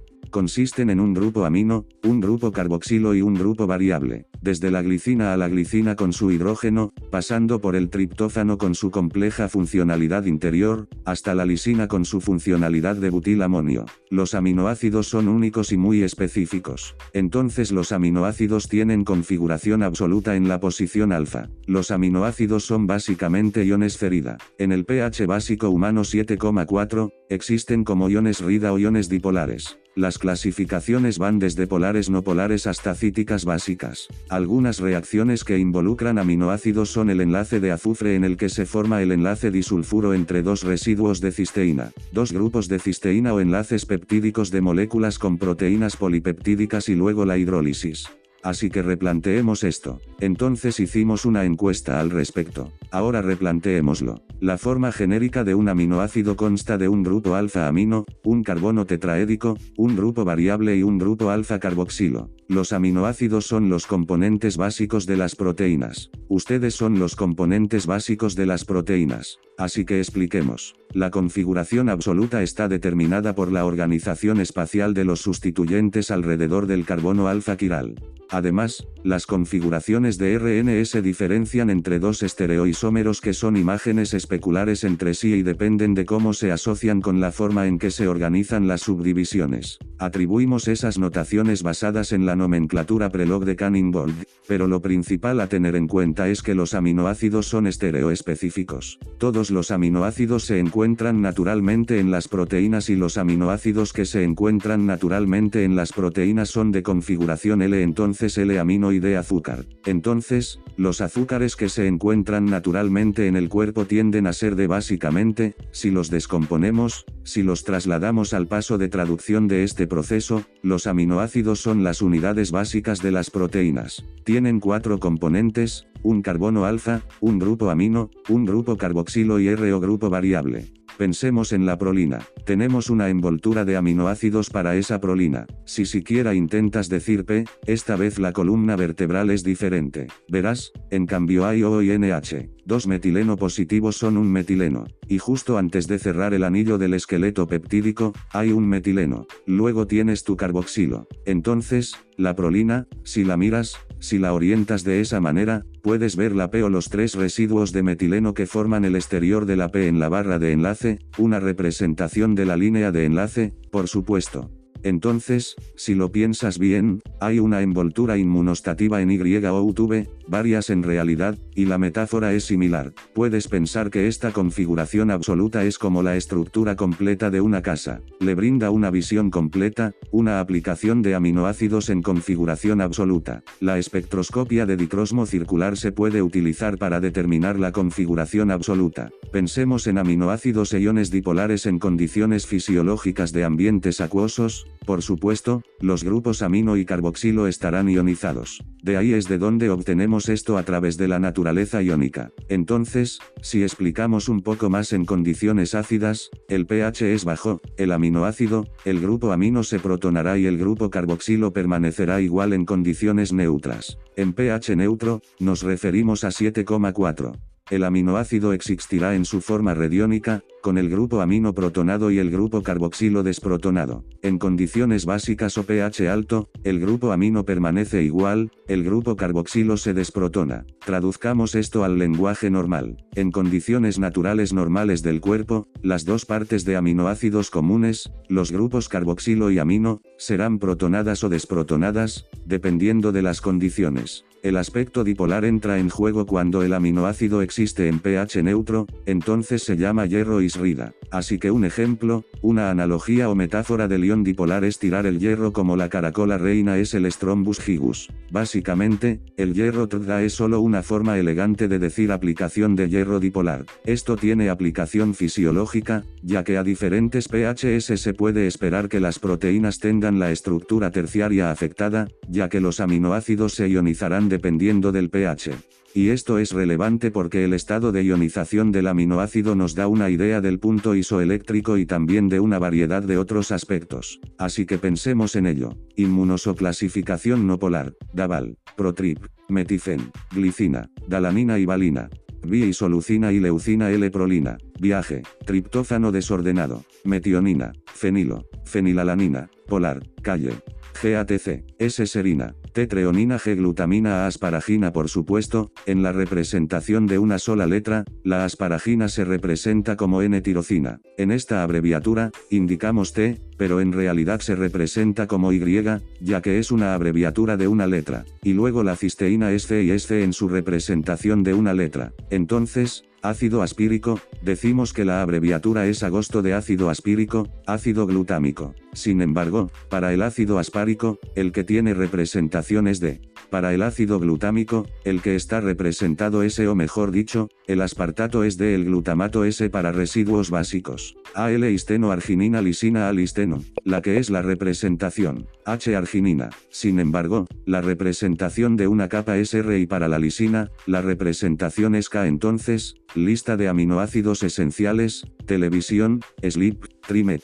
Entonces, lisina, treonina, falina, isolucina, leucina, fenilalanina, triptófano, metionina. Entonces, Tengamos en cuenta esas cosas. Pensemos en las clasificaciones sumales de aminoácidos. ¿Por qué debería importarnos? Los aminoácidos tienen sus clasificaciones en función de su grupo variable o su grupo R. Los aminoácidos polares tienen un grupo variable que es lo suficientemente polar como para formar enlaces de hidrógeno con el agua, pero no lo suficientemente polar como para actuar como una base oleosa ácida. Entonces los aminoácidos no polares tienen una cadena lateral alifática o aromática. Alifático refiriéndose a una cadena de carbono saturada.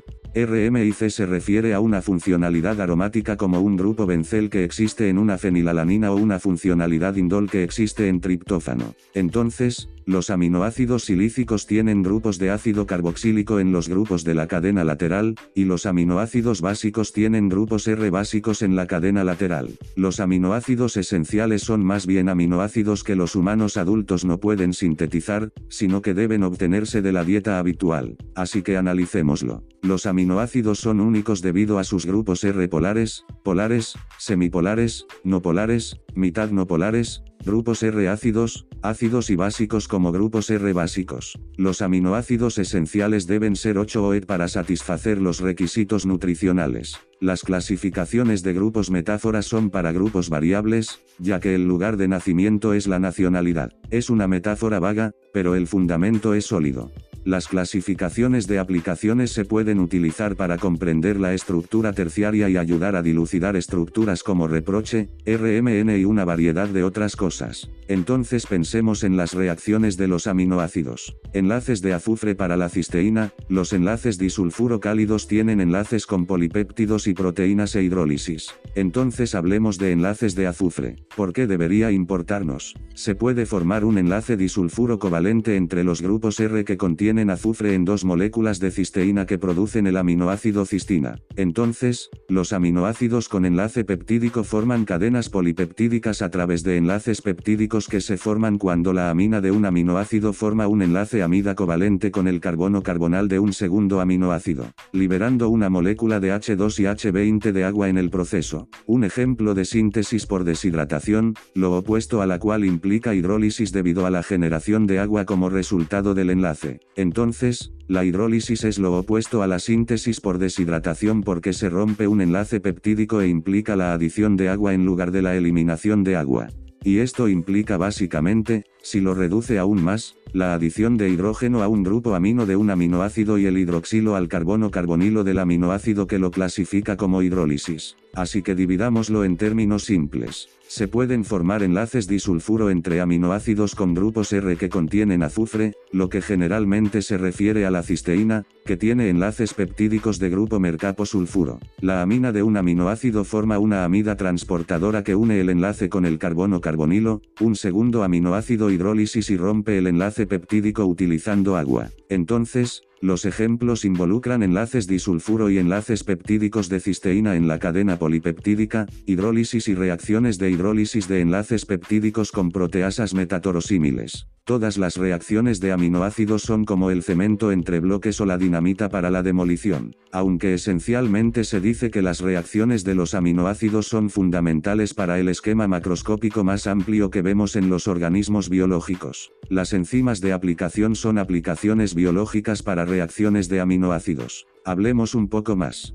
Estamos en el mismo subpunto del concepto fundamental, estructura y funciones de las proteínas y sus aminoácidos constituyentes. Entonces, estructura de proteínas. En cuanto a la estructura, tenemos la estructura primaria de las proteínas, que implica la secuencia lineal de aminoácidos. Estructura secundaria, que involucra hélices alfa y láminas beta. Estructura terciaria, que implica la formación de conformaciones tridimensionales de esas estructuras secundarias. Las estructuras cuaternarias se refieren a las subunidades. Entonces, la estabilidad conformacional implica desnaturalización y plegamiento. La desnaturalización puede ocurrir a diferentes pHs de temperaturas.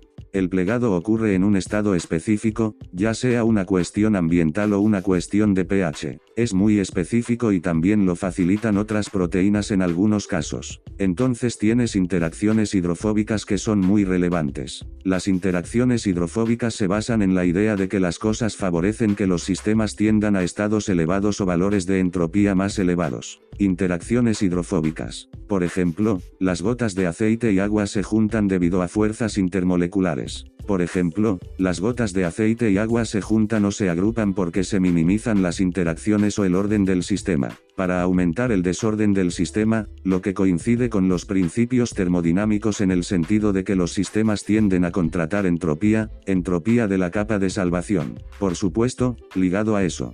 Entonces, hablemos más sobre la estructura de las proteínas. La estructura de las proteínas tiene varios elementos: estructura primaria, estructura secundaria, estructura terciaria y estructura coronaria. Como se dijo anteriormente, es una secuencia lineal de aminoácidos. Estructura primaria que comienza en el extremo N y termina en el extremo C. Entonces, el extremo N se refiere a la funcionalidad amino del grupo amino, el grupo NH3 y termina en el extremo C o el grupo carboxilo. La estructura secundaria se caracteriza por las estructuras locales formadas por la secuencia polipeptídica. El enlace H es en gran medida responsable de los elementos de la estructura secundaria que son hélices alfa y láminas beta. Entonces la prolina puede causar torceduras en las hélices alfa. Eso es algo a tener en cuenta. Las láminas beta, las hebras beta a las que nos referimos, pueden ser paralelas antiparalelas, solo restringen la estructura. Hay una estructura geométrica en 3D, en gran parte debido a la interacción entre las cadenas laterales de los aminoácidos durante el proceso de plegamiento. Entonces el papel de la prolina es importante y único. Es un aminoácido único debido a su estructura. Dos consecuencias son la rigidez de la conformación y la incapacidad de actuar como donante para los enlaces de hidrógeno. Piénsalo. ¿Hacia dónde se dirige el enlace de hidrógeno? ¿Qué parte tiene la funcionalidad o facilidad para formar enlaces de hidrógeno? Los enlaces disulfuro entre los residuos del sistema actúan como un puente para conectar diferentes partes de la proteína plegada. Los enlaces sulfatos son muy importantes. Los vemos en muchas proteínas que facilitan o cooperan con especies reactivas de azufre o especies de acel. Pensemos en el enlace hidrofóbico, en cómo influye en el plegamiento de las proteínas al unir porciones del polipéptido con las cadenas laterales hidrofóbicas. La estructura coordinada refleja la composición de múltiples polipéptidos de la proteína final. Estas subunidades plegadas pueden ser idénticas o no idénticas. Así que analicémoslo. La secuencia lineal es primaria, las hojas del alfabeto son secundarias. La estructura 3D es terciaria. La disposición de las subunidades o dominios de las proteínas es cuaternaria. Así que hablemos de ello. Estabilidad conformacional, hablemos de ello. Una proteína obtiene su conformación única de la secuencia de aminoácidos que componen su estructura primaria. El proceso de plegamiento que sufre estabilidad puede describirse mediante la energía libre de Gibbs entre varios estados de conformación desplegados versus enlaces de hidrógeno plegados y el efecto hidrofóbico, los cuales desempeñan papeles importantes en la estabilidad conformacional de una proteína. La estabilidad de la conformación depende del pH, la sal, los médicos iónicos y la presencia de acompañantes grises y sangrientos. Si estás familiarizado con esa conformación de estabilidad, desnaturalización y plegamiento, hablemos de eso.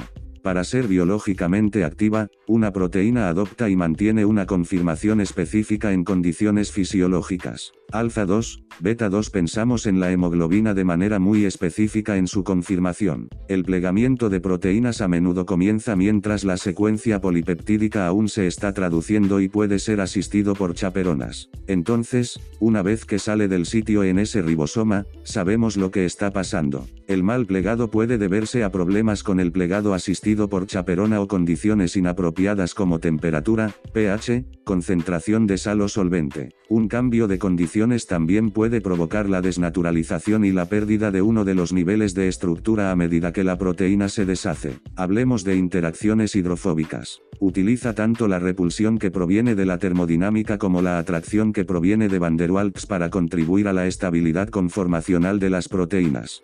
La capa de salvación o capa o bolsa de hidratación describe la organización estructural de un disolvente alrededor de un soluto. Sigamos hablando de estabilidad conformacional. Analicémoslo y hablemos de ello en términos normales. La actividad biológica depende de la conformación de las proteínas. El plegado incorrecto puede deberse a numerosas cosas, como jefrones defectuosos o condiciones ambientales como un pH incorrecto. Dering también puede ocurrir como resultado de condiciones cambiantes. Las interacciones hidrofóbicas utilizan la atracción y la repulsión para contribuir a la estabilidad de la proteína. La capa de solvente es la capa de solvente alrededor del soluto.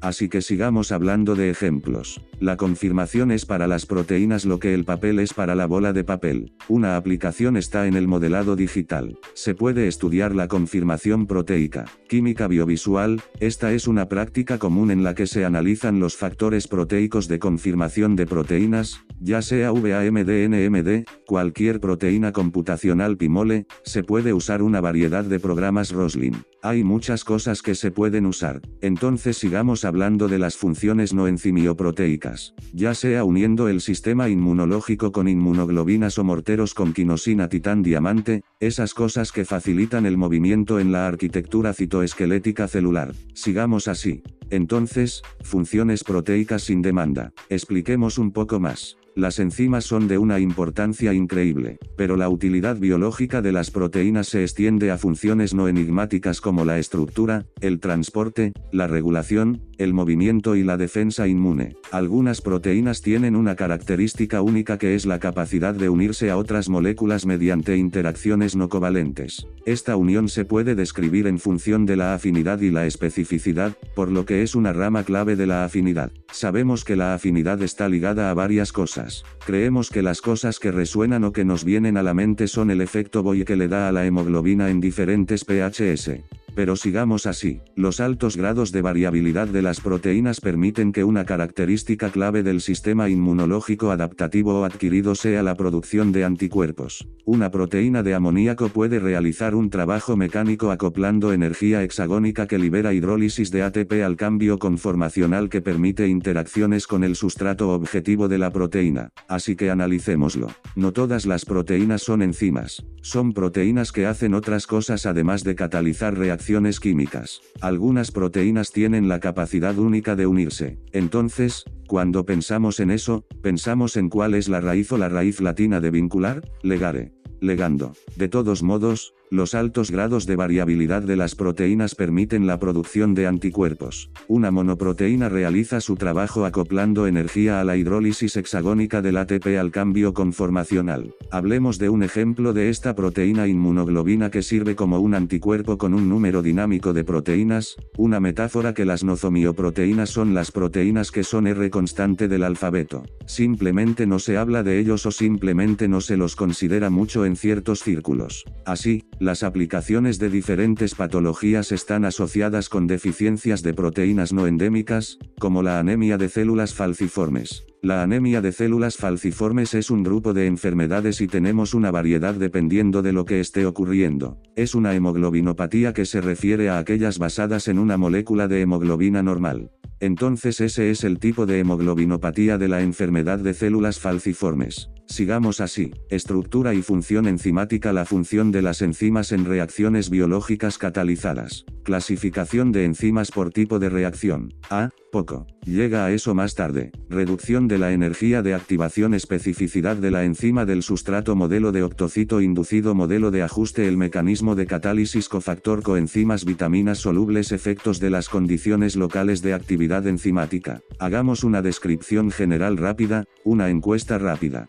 Función de las enzimas y catalizador de reacciones biológicas. Sabemos que una cosa nos viene a la mente durante la digestión. La digestión implica una letanía, una plétora de mezcla de enzimas. Ya sea la maltasa, ya sea la lipasa o la maltasa en la que descomponemos nuestro almidón en maltosa, ya sea la lipasa que descompone la grasa, las gotas de ácidos grasos, tripsina que descomponen las proteínas con el polipéptido, ya sea HCl, renina, pepsina, todas enzimas diferentes. Clasificación de enzimas por tipo de reacción, así que poco, tenemos oxidorreductasas hidrolasas, tenemos cajas de transferencia, tenemos una variedad de cosas. Entonces Entonces, la reducción de la energía de activación de las enzimas facilita la reducción de los H para que las reacciones puedan ocurrir con más eficiencia. Son catalizadores biológicos que proporcionan un camino alternativo para que se produzca la reacción. Entonces, la especificidad de la enzima por sustratos,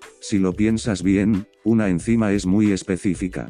Muchos sustratos que reaccionan con las enzimas son estereoespecíficos. Debe haber un alto grado de especificidad para el receptor o para las cosas que reciben algo que también es específico. Esto coincide con la escuela de pensamiento inicial en la que teníamos el modelo de cerradura y llave, en la que teníamos una llave específica para una cerradura específica, un sustrato específico para una enzima específica, y luego teníamos el modelo de ajuste inducido, que en cierto modo coincide con la escuela de pensamiento predominante o general ahora, que tenemos sustratos que cooperan o que trabajan junto con enzimas o que se unen a ellas que de alguna manera se ajustan al sustrato. Por tanto, permite una comprensión más dinámica de la catálisis enzimática. En el mecanismo de catálisis tenemos cofactores, ya sean enzimas o en algunos casos con argonauta, tenemos otros tipos de cofactores, no solo magnesio o vitaminas. Tienes coenzimas, tienes vitaminas, bueno, B y C, por supuesto, y afecta la actividad enzimática local. Entonces,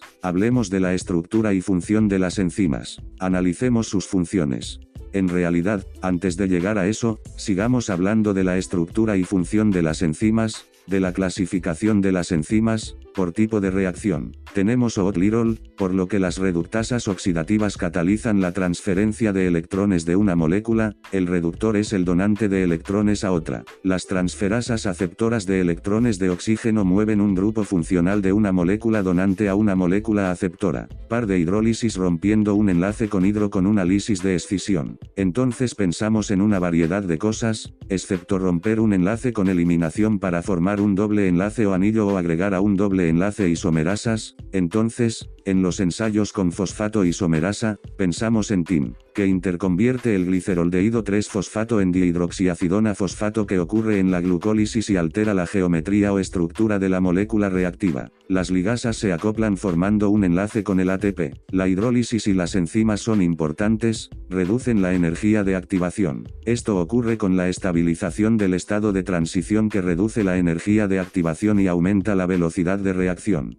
Entonces hay una consecuencia termodinámica y una consecuencia cinética de estos catalizadores biológicos. Los sustratos y las enzimas de especificidad enzimática son altamente específicos para una reacción particular, tiene el modelo de sitio activo, también llamado llave de bloqueo, que describe la ubicación de la enzima donde interactúa con el sustrato.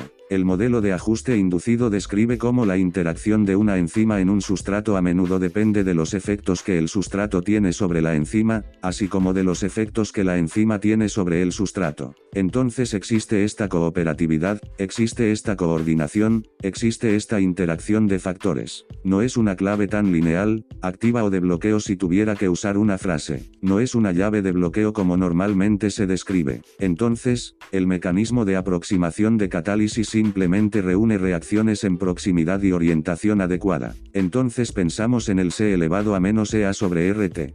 Eso es algo a tener en cuenta en el marco cinético para pensar en esto. Pero tenemos un grupo reactivo de catálisis covalente en la enzima que se une temporalmente de forma covalente al sustrato. Los iones inorgánicos cofactores ayudan a una enzima en su actividad catalítica. Entonces, cofactores o factores de monedas si desea tener en cuenta los factores de monedas inorgánicos. Entonces, las pequeñas moléculas orgánicas de coenzima ayudan a una enzima en la actividad cálcica, mientras que las vitaminas B y C solubles, la A, D y K solubles en grasa tienen los efectos de la actividad enzimática condicional local. Los cambios en el medio ambiente afectan las enzimas. Por ejemplo, los cambios de temperatura y pH afectan las reacciones enzimáticas. Están bien adaptados al entorno, así que puedes tenerlo en cuenta. Así que analicémoslo. Funciones de las enzimas en la catalización de reacciones biológicas. Una enzima es un catalizador biológico. Estabiliza el estado de transición, reduce la energía de activación permitiendo que la reacción avance más rápido y con mayor eficiencia catalítica. Y luego clasificación por tipo de reacción. La oxidativa reductasa es la oxidación catalizada por la transferasa y la reducción por grupo funcional acoplado a la hidrólisis, rompiendo un enlace con escisión de hidrógeno. Lisis rompiendo un vínculo con eliminación.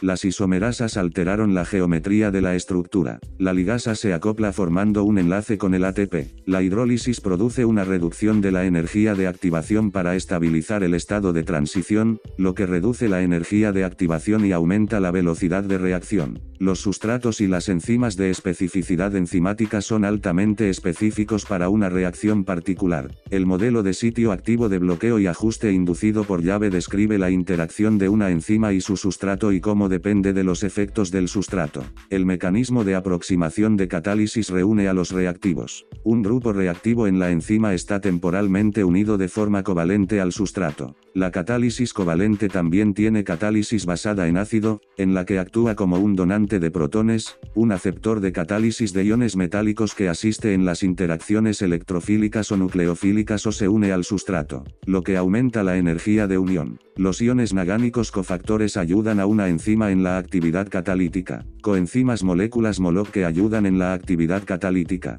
Entonces tenemos esas cosas a tener en cuenta. Entonces pensemos en un ejemplo. Quimiotripsina. Funciona como una indigestión enzimática, por lo que podemos pensar en una metáfora. La funcionalidad de las enzimas es como un libro abierto. Cuanto más lo lees o lo estudias, más aprendes sobre él. Desde la estructura hasta los componentes, pasando por los cofactores y las enzimas. Los trastornos enzimáticos pueden tratarse con muchas cosas. Sin embargo, un trastorno enzimático en el que podemos pensar son aquellos que requieren el uso de un endocrinólogo de transposición interna en una variedad de personas. Así que sigamos así. Control de la actividad enzimática. Tenemos cinética, usted tiene catálisis general y también piensa en los tipos de inhibición de la regulación de la retroalimentación de la cooperativa mental de Michaelis, inhibición competitiva, inhibición no competitiva, inhibición mixta e inhibición competitiva. Y tenemos enzimas reguladoras, enzimas alostéricas, enzimas modificadas covalentemente, enzimas o gens. Hablemos de cinética. La cinética se centra en las velocidades de reacción con enzimas. Entonces, en general, la catálisis es el proceso de acelerar una reacción química.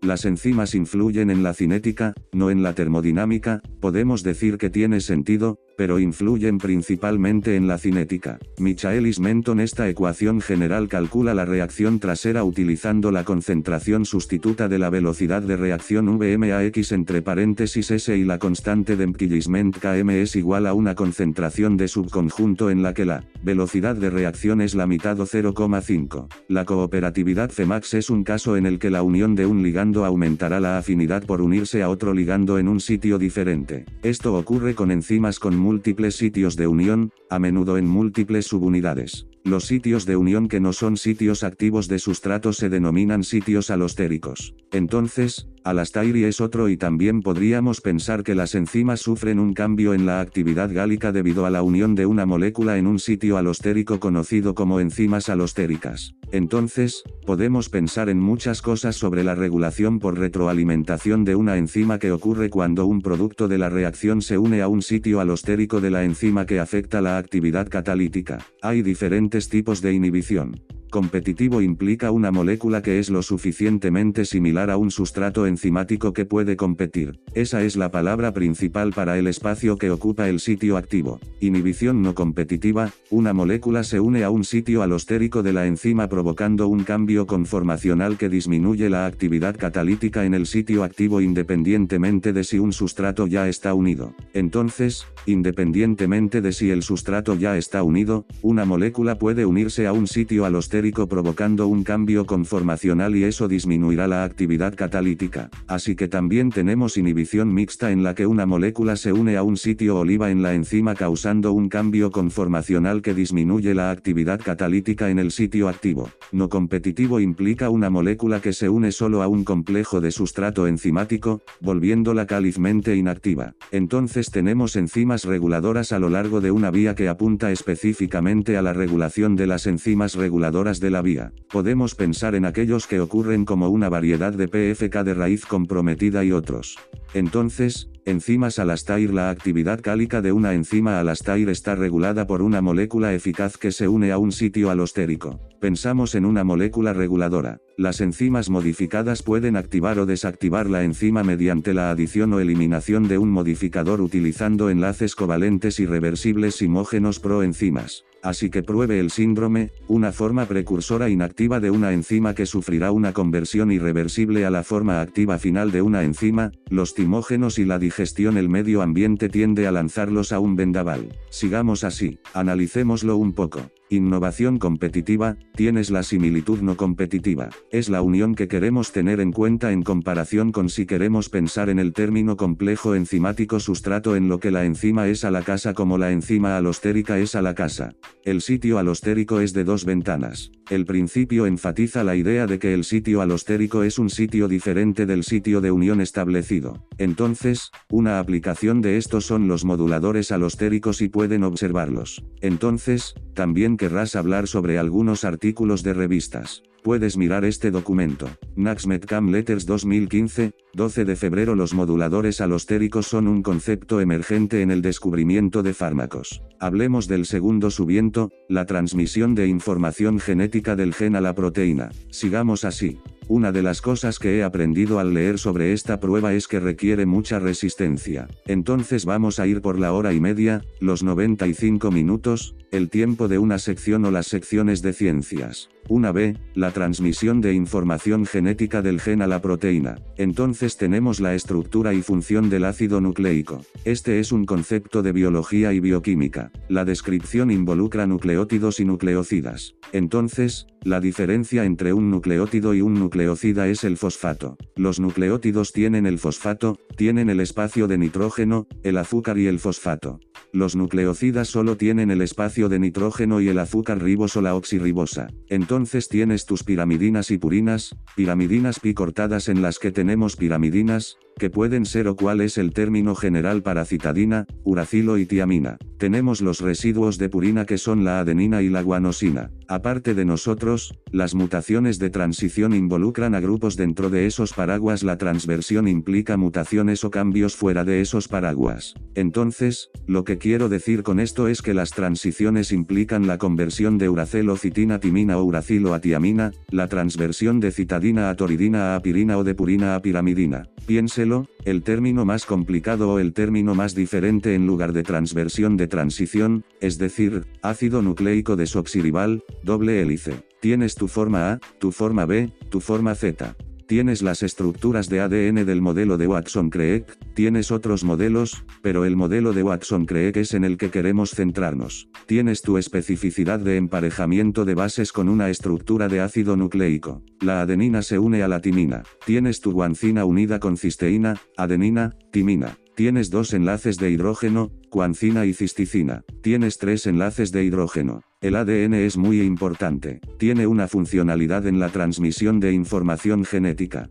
Y también es importante, ya que vemos que se mantienen desnaturalizados, renovados e hibridados. Así los ácidos nucleicos son orgánicos, los ácidos son macromoléculas orgánicas compuestas por una variedad limitada de monómeros nucleótidos unidos entre sí formando un polímero nucleótidos. La unidad monomérica del ácido nucleico es un nucleótido, que a su vez está formado por tres partes: un anillo de azúcar, un heroico base y un nucleótido del grupo fosfato. La estructura es similar con un anillo de azúcar y una base heroica, pero carece de grupo fosfato. Pensemos en esta columna vertebral de azúcar y fosfato en la estructura de un nucleótido. La subunidad del azúcar está situada como un centro unido por un lado al grupo fosfato y por el otro lado a la base. Esta disposición se presta a la construcción de polímero. Piense en el ácido nucleico mediante la formación de enlaces de fósforo diácono que conectan el azúcar de un nucleótido con el grupo fosfato del siguiente leucótido. Entonces pasamos del quinto primo al 3', en eso estamos pensando. Y también residuos de piramidina pirina, piramidina única pandilla renol ero-quicles piridina duplicando ciclos de héroe y el centro comercial Watson-Crick. Hablemos de la estructura del ADN. El centro comercial de ADN de Watson-Crick aclaró una composición bicatenaria con las dos hebras como una doble hélice. Una mejor manera de expresar esto es el modelo de Franklin-Watson-Crick. Cuando hablamos también del trabajo de Rodson-Franklin, de todos modos, cuán significativo fue el trabajo en el esquema de las cosas. Cada hebra corre en antiparalelo y sus nucleótidos están orientados en la dirección opuesta a su pareja. 3'. 3', 5' con la columna vertebral de fosfato de azúcar a lo largo del exterior y las bases proyectadas hacia el centro de la hélice, donde mantienen la formación mediante enlaces de hidrógeno con las bases proyectadas hacia adentro desde la otra hebra. Los enlaces de hidrógeno entre las bases de cada molécula de ADN de doble hebra se organizan con especificidad entre ciertos pares de bases y cada par está compuesto por un periodo y un permiso. Tengo uno cada uno. Entonces, la función en la transmisión de información genética, por lo que estos polímeros son importantes en la transmisión de información muy buena y tienen una alta fidelidad en la transmisión. Normalmente, en un escenario ideal, este proceso se realiza en la replicación del ADN, que tiene toda una sopa de enzimas, desde las helicasas hasta las cajas de mentira. Sin embargo, cada molécula de ADN bicatenario se introduce en una nueva parte de la cadena haciendo coincidir nuevos nucleótidos con el emparejamiento de bases correcto, luego se realiza la transcripción donde se crea una nueva molécula de ARN. Al unir los nucleótidos que emparejan la secuencia de bases en una cadena plantilla, la desnaturalización del ADN se reaparece y la hibridación. La doble hélice del ADN bicatenario se estabiliza mediante los enlaces de hidrógeno entre los pares de bases a lo largo de la molécula. La ruptura del enlace de hidrógeno, como en el caso de las altas temperaturas, provoca el desenrollamiento de dos hebras y la desnaturalización, que luego pueden unirse. Cuando se vuelve a hibridar correctamente, una sola hebra de ADN se une fácilmente a otra hebra de ADN, el proceso de hibridación importa una cantidad significativa de ritmo de emparejamiento entre las secuencias. Hablemos de la replicación del ADN, tiene una aplicación semiconservadora, en ella intervienen enzimas específicas. Tienes la replicación original de tu oris, tal vez múltiples orígenes en tu cariota que replican el final de las moléculas de ADN no continúan. Vamos a continuar con el mecanismo de replicación, separación de hebras, por lo que el mecanismo de replicación, separación de hebras. El acoplamiento específico del ácido nucleico libre implica el desenrollado de la estructura helicoidal realizada por la helicasa que se separa en dos hebras y el relleno de nuevas hebras asociadas para los prenucleótidos. Cada hebra separada se lee y se combina con los nucleótidos apropiados. Crea una cadena asociada recién sintetizada. Los nucleótidos se agregan uniendo el grupo fosfato del nucleótido al carbono triple abierto en el extremo de la cadena que se alarga. Por lo tanto, la replicación procede leyendo la hebra original de 3' a 5' y alargando o construyendo la nueva hebra de 5' a 3'. Por lo tanto, el ADN es semiconservativo debido a que sus dos moléculas resultantes de ADN bicatenario, cada una de las cuales tiene una hebra retenida de la molécula original. Además de la hebra recién sintetizada, la escena helicasa funciona como horquilla de replicación para desenrollar la helicasa y abrirla. Las isomerasas superiores, incluida la ADN girasa, relajan el superenrollamiento que resulta del desenrollamiento de la helicasa. Las proteínas de unión monocatenarias unen y separan hebras de ADN para evitar que se vuelvan a formar. Los primates crean cebadores de ARN cortos que se unen temporalmente para que la ADN polimerasa se extienda desde la ADN polimerasa. Sigue una bifurcación de replicación que funciona para agregar nucleótidos en 5 direcciones principales de 3 palmas. Corrige, elimina y corrige nucleótidos. La quina ligasa ayuda en los hilos de las agujas. Se une a esos fragmentos kazajos. La telomerasa alarga los telómeros del ADN eucariótico lineal para que oris argent se replica en múltiples arcos y en eucariotas. El proceso de replicación del ADN comienza en un origen de replicación donde las dos cadenas de las moléculas se separan, produciendo una burbuja de replicación, con horquillas de replicación y ADN citado bidireccionalmente alejado del origen. La replicación de los extremos de las moléculas de ADN en los cromosomas generará un problema con la replicación en los extremos de la cadena de Larry, de la cual una porción de la cadena en el extremo ubicado en el telómero es incapaz. Sintetizar por falta de preparación de un nucleótido para extenderse a partir de la replicación del ADN es poner una mesa o coser una prenda desenrollada, manteniendo la tensión atada. Ese gran preparado para el recocido del polo de ADN que entrena a las ranas ogro antes de que caigan y se alarguen. Fortalece una aplicación de esta replicación del ADN, esta reacción de PCR simétrica de la amplificación del ADN. Entonces, hablemos un poco más de reparación del ADN durante la replicación. Reparación de mutaciones mediante reparaciones durante la replicación. Y al replicar el ADN existe la posibilidad de introducir mutaciones, ya sean erróneas, disparates. Las mutaciones puntuales ofrecen esta posibilidad. Las bases que no coinciden se pueden detectar y reparar durante la replicación. En procariotas, la ADN polimerasa 3, que es responsable del alargamiento de 5' a 3' de la cadena recién sintetizada, puede ejercer actividad exonucleasa de 3' a 5', es decir, el polo 3 del ADN puede liberarse corriente arriba de 3' a 5', en la dirección opuesta de elongación el último nucleótido agregado si se encuentra un error. La ADN polimerasa 1 escindida y corregida, que también es responsable de la eliminación y reemplazo del cebador de ARN, proporciona actividad exonucleasa de 5 a 3' para reparar desajustes en la dirección del alargamiento para reparar mutaciones. Los errores que escapan a la corrección durante la replicación aún pueden identificarse y repararse más tarde mediante un mecanismo de reparación de discrepancias. Un desajuste de conciertos. Las proteínas reparadoras identifican bases no coincidentes mediante una distorsión característica de la columna vertebral de fosfato de azúcar. Una vez que se encuentran discrepancias, la exonucleasa decide la coincidencia incorrecta, la reemplaza por una polimerasa con el nucleótido correcto y la ligasa la une a sus nucleótidos adyacentes en la cadena. Entonces, un ejemplo de ADN polimerasa 3 y ADN RAIN polo 3,5A, 3 alargados, de 3 a 5 exonucleados.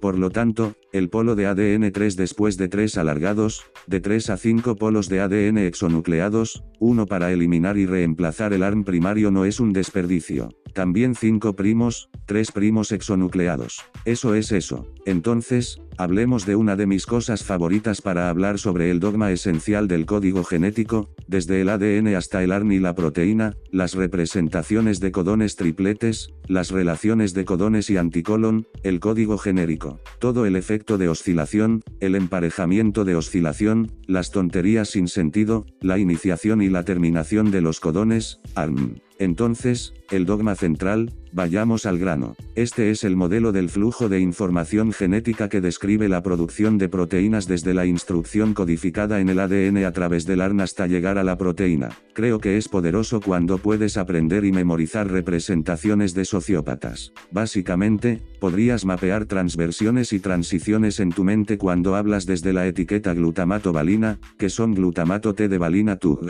Sí, podrías trazar esas cosas en tu mente. De todos modos, los dos procesos principales, el dogma central, son la transcripción de ADN a ARN y la traducción de ARN a proteína. El proceso de transcripción produce ARN a partir de la lectura de una plantilla de ADN. Este producto inicial o pre-ARN lo procesamos hasta convertirlo en ARN maduro, que a su vez se utiliza como plantilla para la traducción. Cuando piensas en el ARN, también debes recordar el capilín, la biometagina de la tapa de metilanosina, una tapa de escena y la cola de adenina polidensa, que se separa durante el procesamiento pretranscripcional del ARN. Un procesamiento posttranscripcional del ARN. Un código triplete. Un grupo de 3 nucleótidos de ARN lee juntos 10 códigos para aminoácidos terminales específicos de cada colon.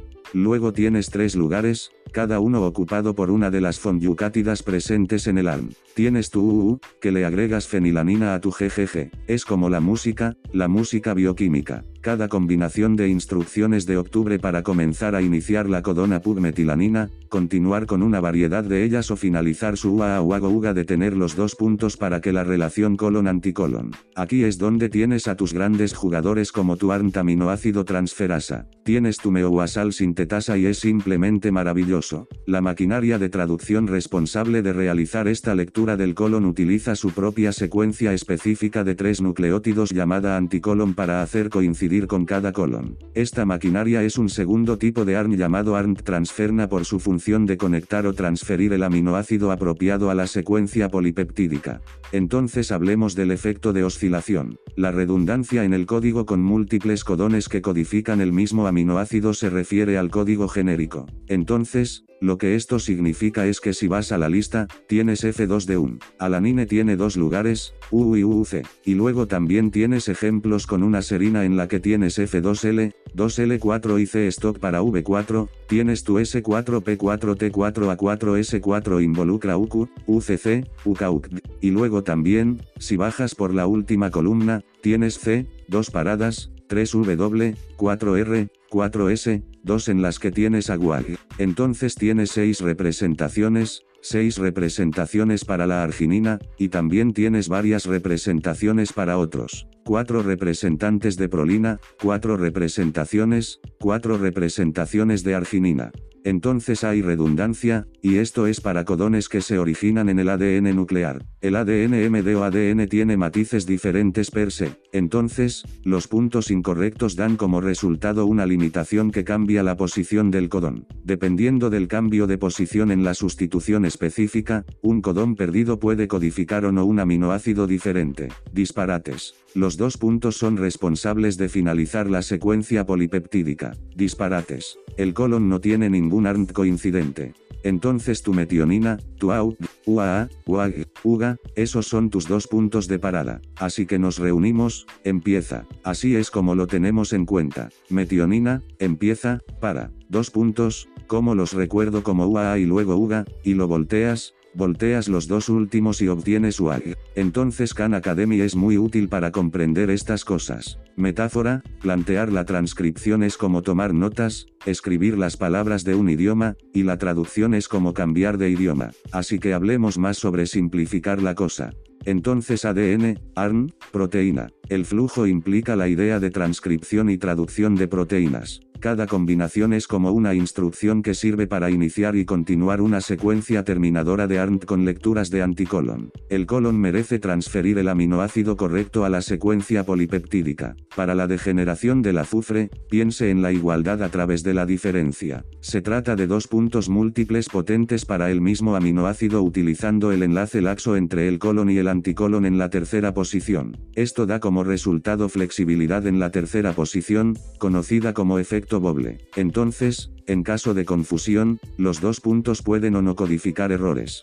Piensa que un paso en falso o una mala posición son el resultado de una mutación que cambia la posición en el colon. Disparates. No pienses en continuación, en codón, en no ir ni detener el colon. Esos son tipos de colon responsables de finalizar la secuencia polipeptídica. Es una aplicación, un giro o simplemente marcos de pensamiento ligeramente diferentes. Transcripción inversa. La transcriptasa inversa evita la generación de ADN complementario a partir de una plantilla de ARN descubierta en 1970. Transcripción. Tienes ARN de transferencia, ARN ribosómico, mecanismo de transcripción. Tiene procesamiento de ARN eucariotas, intrones y exomas, ribosomas, espicosomas y pequeños SNP de proteínas nucleares. Tienes tus pequeños ARN nucleares. También tiene ARNs y también tiene la importancia funcional y evolutiva de los intrones o secuencias intermedias en sus transcripciones. Entonces, sí, aquí es donde nos detendremos por hoy. Muy buena reseña. La próxima vez que retomemos, lo haremos en la transcripción. El objetivo de esto, ya sea que dure 95 minutos en cada episodio, es brindar una descripción general de los conceptos de MCAT. Así que caminas junto a las personas mientras persiguen su sueño. El objetivo de New Chemist Company y el objetivo de la serie de podcasts es inspirar, animar, motivar y recordarle a la gente que no está solo. Tú importas. Tus objetivos importan, tus aspiraciones importan y el deseo de ayudar a las personas importa. El objetivo de este podcast es alentar y crear un marco para que las personas estudien y realicen múltiples tareas un poco mejor. Una vez más, este es el viaje MCAT del podcast New Chemist. Las vistas de este podcast no están afiliadas a AA, únicamente las de los invitados y los anfitriones. Gracias nuevamente por escuchar minutos o 1 hora y 35 minutos. Este podcast no tiene afiliación con la AAMC, está afiliado a New Chemist Company y es únicamente un complemento para la preparación de exámenes. Las opiniones de este podcast representan únicamente las del presentador y los invitados. Entonces es una prueba de 7 horas y media. Tiene 4 secciones: biológica y bioquímica, fundamentos de los sistemas vivos, 59 preguntas cada una, 495 minutos. La segunda sección trata sobre los fundamentos químicos y físicos de los sistemas biológicos, 59 preguntas, 95 minutos. 3 fundamentos psicológicos y sociales del comportamiento. 59 preguntas, 95 minutos. Y luego análisis crítico y habilidades de razonamiento 53 preguntas, 90 minutos. Existen muchos recursos, desde preparación para exámenes estandarizados hasta vídeos de exámenes animados como Sketchy. Vea el enlace en la descripción del podcast. Haremos un episodio periódicamente y publicaremos recursos. Algunos conceptos fundamentales. Las biomoléculas tienen propiedades únicas que determinan cómo contribuyen. Estos son conceptos fundamentales para el examen. Las biomoléculas tienen propiedades únicas que determinan cómo contribuyen a la estructura y función de las células y cómo participan en los procesos necesarios para mantener la vida. Ahora, 4 subpuntos para eso serían la estructura y función de las proteínas y los aminoácidos que las constituyen, la transmisión de información genética del gen a la proteína, la transmisión de información hereditaria de generación en generación y los procesos que aumentaron la diversidad genética, principios de los productos biológicos y el metabolismo de las moléculas de combustible. Siguiente concepto fundamental: conjuntos altamente organizados de moléculas, células y órganos interactúan para llevar a cabo las funciones de los organismos vivos. Entonces, algunos subpuntos para eso son conjuntos de 3 subpuntos de células moleculares y grupos de células dentro de organismos unicelulares, múltiples unicelulares y multicelulares. En segundo lugar, se señala el crecimiento estructurado, la fisiología y la genética de los procariotas y los virus. En tercer lugar, algunos procesos puntuales de división, diferenciación y especialización celular. Siguiente concepto fundamental: los sistemas complejos de tejidos y órganos detectan los entornos internos y externos de los organismos multicelulares y, a través de una función integrada, mantienen un entorno interno estable dentro de un entorno externo en constante cambio.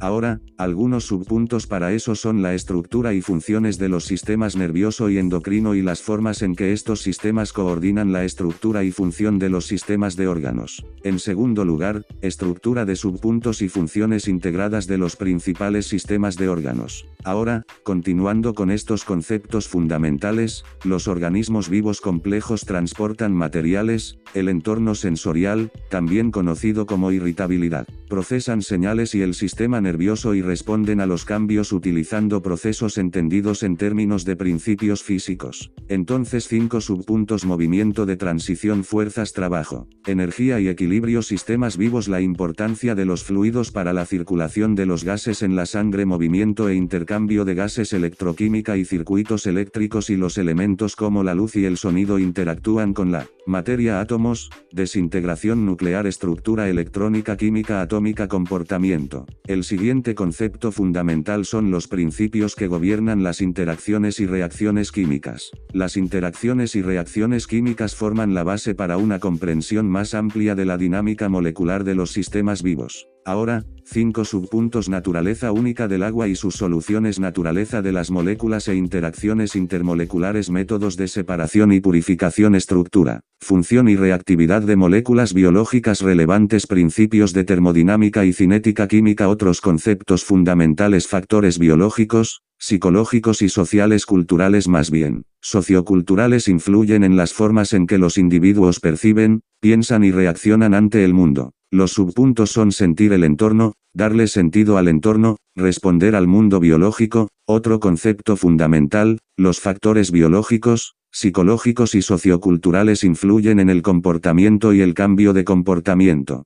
Los subpuntos para eso incluyen influencias individuales sobre el comportamiento, procesos sociales que influyen en el comportamiento humano, la actitud y el cambio de comportamiento. Otros conceptos fundamentales: los factores psicológicos, socioculturales y biológicos influyen en la forma en que pensamos sobre nosotros mismos y los demás, así como en cómo interactuamos con los demás. 3 subpuntos son la identidad propia, lo social, el pensamiento y las interacciones sociales. Conceptos más fundamentales: las diferencias culturales y sociales influyen en el bienestar. El subpunto de comprensión es comprender la estructura social, las características y los procesos demográficos. El último concepto fundamental: la estratificación social y el acceso a los recursos, influyen en el bienestar, y el subpunto es la desigualdad social. Entonces, el objetivo de este podcast es básicamente caminar junto a las personas que se están preparando para el MCAT para alentarlos, inspirarlos, motivarlos y explicarles algunos conceptos en un formato diferente, una modalidad diferente de forma gratuita. Entonces, ¿cómo le explicaría esto a un compañero de clase como estudiante de posgrado en biología química? ¿Cuál es el ejemplo de este concepto en la vida real y qué importancia tiene para usted o para otra persona? ¿Es diferente de lo que entendí anteriormente? Y si es así, ¿por qué?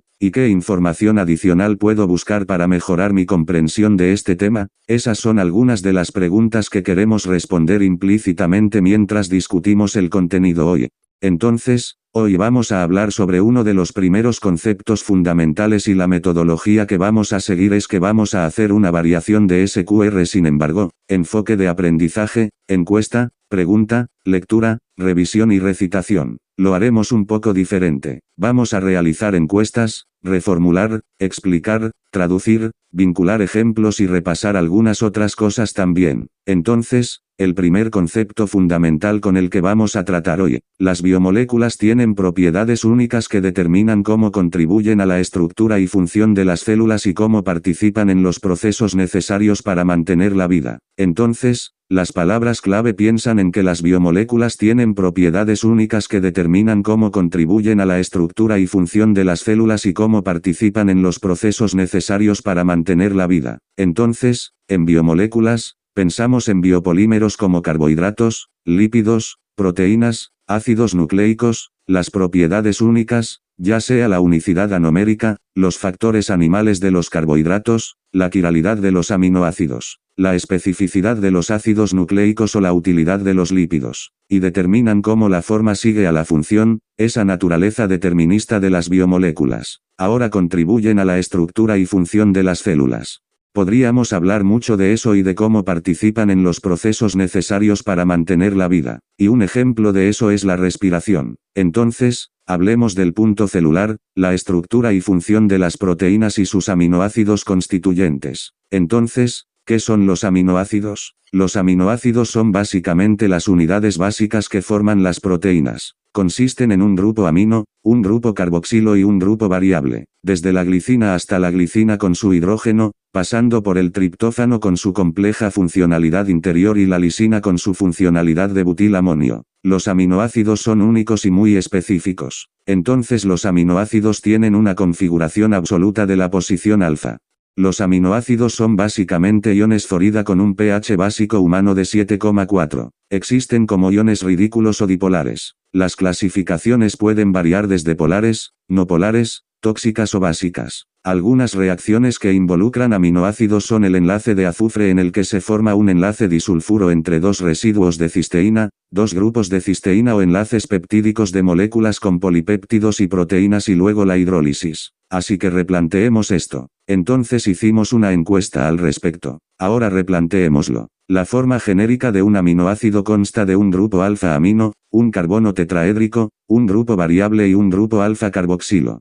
Los aminoácidos son los componentes básicos de las proteínas. Los componentes básicos de las proteínas. Así que expliquemos. La configuración absoluta está determinada por la organización espacial de los sustituyentes alrededor del carbono alfa-quiral. Además, las configuraciones de RN se diferencian entre dos estereoisómeros que son imágenes especulares entre sí, recto y siniestro, depende de cómo se asocia con cómo se organizan las sustituciones. Atribuimos esas notaciones basadas en la nomenclatura prelog de Canning-Bold, pero lo principal a tener en cuenta es que los aminoácidos son estereoespecíficos. Todos los aminoácidos se encuentran naturalmente en las proteínas y los aminoácidos que se encuentran naturalmente en las proteínas son de configuración L. Entonces L-amino y D-azúcar. Entonces, los azúcares que se encuentran naturalmente en el cuerpo tienden a ser D básicamente, si los descomponemos, si los traducimos al paso de traducción de este proceso, los aminoácidos son las unidades básicas de las proteínas. Tienen 4 componentes, un carbono alfa, un grupo amino, un grupo carboxilo y R, un grupo variable. Pensemos en la prolina. Tenemos una envoltura de aminoácidos para esa prolina. Incluso intentamos decir P, esta vez la columna vertebral es diferente. Verá, en su lugar hay O y NH, 2 metileno positivos. Y justo antes de cerrar el anillo del esqueleto peptídico, hay un metileno. Luego tienes tu carboxilo. Entonces, la prolina, si la miras, si la orientas de esa manera, Puedes ver la P o los 3 residuos de metileno que forman el exterior de la P en la barra de enlace, representación de una línea, por supuesto. Entonces, si lo piensas bien, hay un resumen de inmunostativos en Y o UTV, en realidad varios. Y la metáfora similar en la que podemos pensar es que la configuración absoluta es como la estructura completa de una casa. Le brinda una visión completa, una aplicación de aminoácidos en configuración absoluta. La espectroscopia de dicrosmo circular se puede utilizar para determinar la configuración absoluta. Entonces, pensemos en los aminoácidos y los iones dipolares en condiciones fisiológicas de ambientes acuosos. Por supuesto, los grupos amino y carboxilo estarán ionizados. De ahí es de donde obtenemos esto a través de la naturaleza iónica. Entonces, si explicamos un poco más en condiciones ácidas, el pH es bajo, el grupo amino se protonará y el grupo carboxilo seguirá siendo el mismo. En condiciones neutrales o neutrales nos referimos a pH 7.4. El aminoácido existirá en su forma ritaiónica, con el grupo amino protonado y el grupo carboxilo desprotonado. En condiciones básicas o pH alto, el grupo amino permanece igual, el grupo carboxilo se desprotona. Traduzcamos esto al lenguaje normal. En condiciones naturales normales del cuerpo, las dos partes de aminoácidos comunes, los grupos carboxilo y amino, serán protonados o desprotonados dependiendo de las condiciones. El aspecto dipolar entra en juego cuando el aminoácido existe en pH neutro, entonces se llama hierro isrida. Entonces un ejemplo, una analogía o metáfora del hierro dipolo es tirar el hierro como lo es la caracola reina al trombosquigus. Básicamente, el hierro trda es solo una forma elegante de decir aplicación de hierro dipolar. Esto tiene aplicación fisiológica ya que a diferentes pHs se puede esperar que las proteínas tengan la estructura terciaria afectada, ya que los aminoácidos se ionizarán dependiendo del pH. Y esto es relevante porque el estado de ionización del aminoácido nos da una idea de los puntos isoeléctricos y también de una variedad de otros aspectos. Así que pensemos en ello. Me refiero también a la clasificación no polar. Gabil Protrip. Metifen glicina G alanina A valina V isolucina I, leucina L prolina triptófano metil, metionina fenilo, fenilalanina polar, STGATCS, serina T treonina G, glutamina y asparagina. Por supuesto, en la representación aérea única, la asparagina se representa como N-tirocina.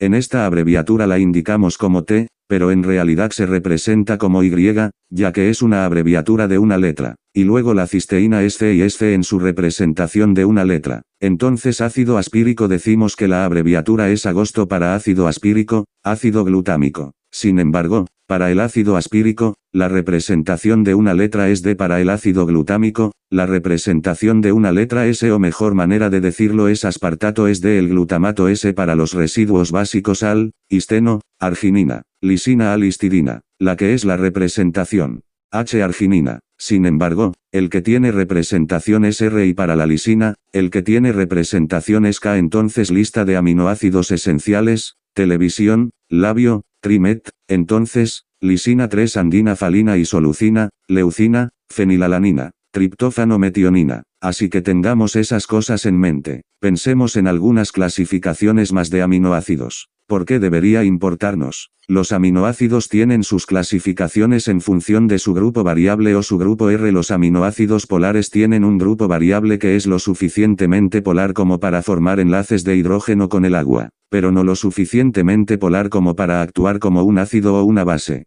Entonces, los aminoácidos no polares tienen una cadena lateral alifática o aromática que se refiere a una cadena de carbono saturada. RMIC se refiere a una funcionalidad militar como un grupo benzol que existe en una fenilalanina o una funcionalidad indol que existe en el triptófano. Entonces, los aminoácidos silícicos tienen grupos de ácido carboxílico en los grupos de la cadena lateral, y los aminoácidos básicos tienen grupos R básicos en la cadena lateral. Los aminoácidos esenciales son más bien aminoácidos que los humanos adultos no pueden sintetizar, sino que deben obtenerse de la dieta habitual. Así que analicémoslo. Los aminoácidos son únicos debido a sus grupos R polares, polares, semipolares, no polares, mitad no polares, grupos R ácidos y básicos como grupos R básicos. Los aminoácidos esenciales deben ser 8 OET para satisfacer los requisitos nutricionales. Las clasificaciones de grupos metáforas son para grupos variables, ya que el lugar de nacimiento es la nacionalidad. Es una metáfora vaga, pero el fundamento es sólido. Las clasificaciones de aplicaciones se pueden utilizar para comprender la estructura terciaria y ayudar a dilucidar la estructura, como con las proteínas en el mar y una variedad de otras cosas. Entonces pensemos en las reacciones de los aminoácidos. Los enlaces de azufre para la cisteína, los enlaces disulfuro cálidos tienen enlaces con polipéptidos y proteínas e hidrólisis. Entonces hablemos de enlaces de azufre. ¿Por qué debería importarnos? Se puede formar un enlace disulfuro covalente entre los grupos R que contienen azufre en dos moléculas de cisteína que producen el aminoácido cistina. Entonces, los aminoácidos con enlace peptídico forman cadenas polipeptídicas a través de enlaces peptídicos que se forman cuando la amina de un aminoácido forma un enlace amida covalente con el carbono carbonal de un segundo aminoácido, liberando una molécula de H2 y H20 de agua en el proceso. Un ejemplo de síntesis por deshidratación, lo opuesto a la cual implica hidrólisis debido a la generación de agua como resultado del enlace. Entonces, la hidrólisis es lo opuesto a la síntesis por deshidratación porque se rompe un enlace peptídico e implica la adición de agua en lugar de la eliminación de agua. Y esto implica básicamente, si lo reduce aún más, la adición de hidrógeno a un grupo amino de un aminoácido y el hidroxilo al carbono carbonilo del aminoácido que lo clasifica como hidrólisis. Así que dividámoslo en términos simples. Se pueden formar enlaces disulfuro entre aminoácidos con grupos R que contienen azufre, lo que generalmente se refiere a la cisteína, que tiene un grupo mercapohidro de azufre. Enlaces peptídicos. La amina de un aminoácido forma una amida covalente, el enlace con el carbono carbonal en una hidrólisis del segundo aminoácido y la ruptura del enlace peptídico usando agua. Entonces, los ejemplos involucran enlaces disulfuro y enlaces peptídicos de cisteína en la cadena polipeptídica. Hidrólisis y enlace peptídico. Reacciones de hidrólisis con estímulos de metáforas de proteasas. Todas las reacciones de aminoácidos son como el cemento entre bloques o la demolición con dinamita, aunque esencialmente se dice que las reacciones de los aminoácidos son fundamentales para el esquema macroscópico más amplio que vemos en los organismos biológicos. Las enzimas de aplicación son aplicaciones biológicas para reacciones de aminoácidos. Hablemos un poco más. Estamos en el mismo subpunto del concepto fundamental, la estructura y funciones de las proteínas y los aminoácidos constituyentes. Entonces, estructura de proteínas. Para la estructura, tiene la estructura primaria de las proteínas que involucra la secuencia lineal de aminoácidos. Estructura secundaria, que involucra hélices alfa y láminas beta.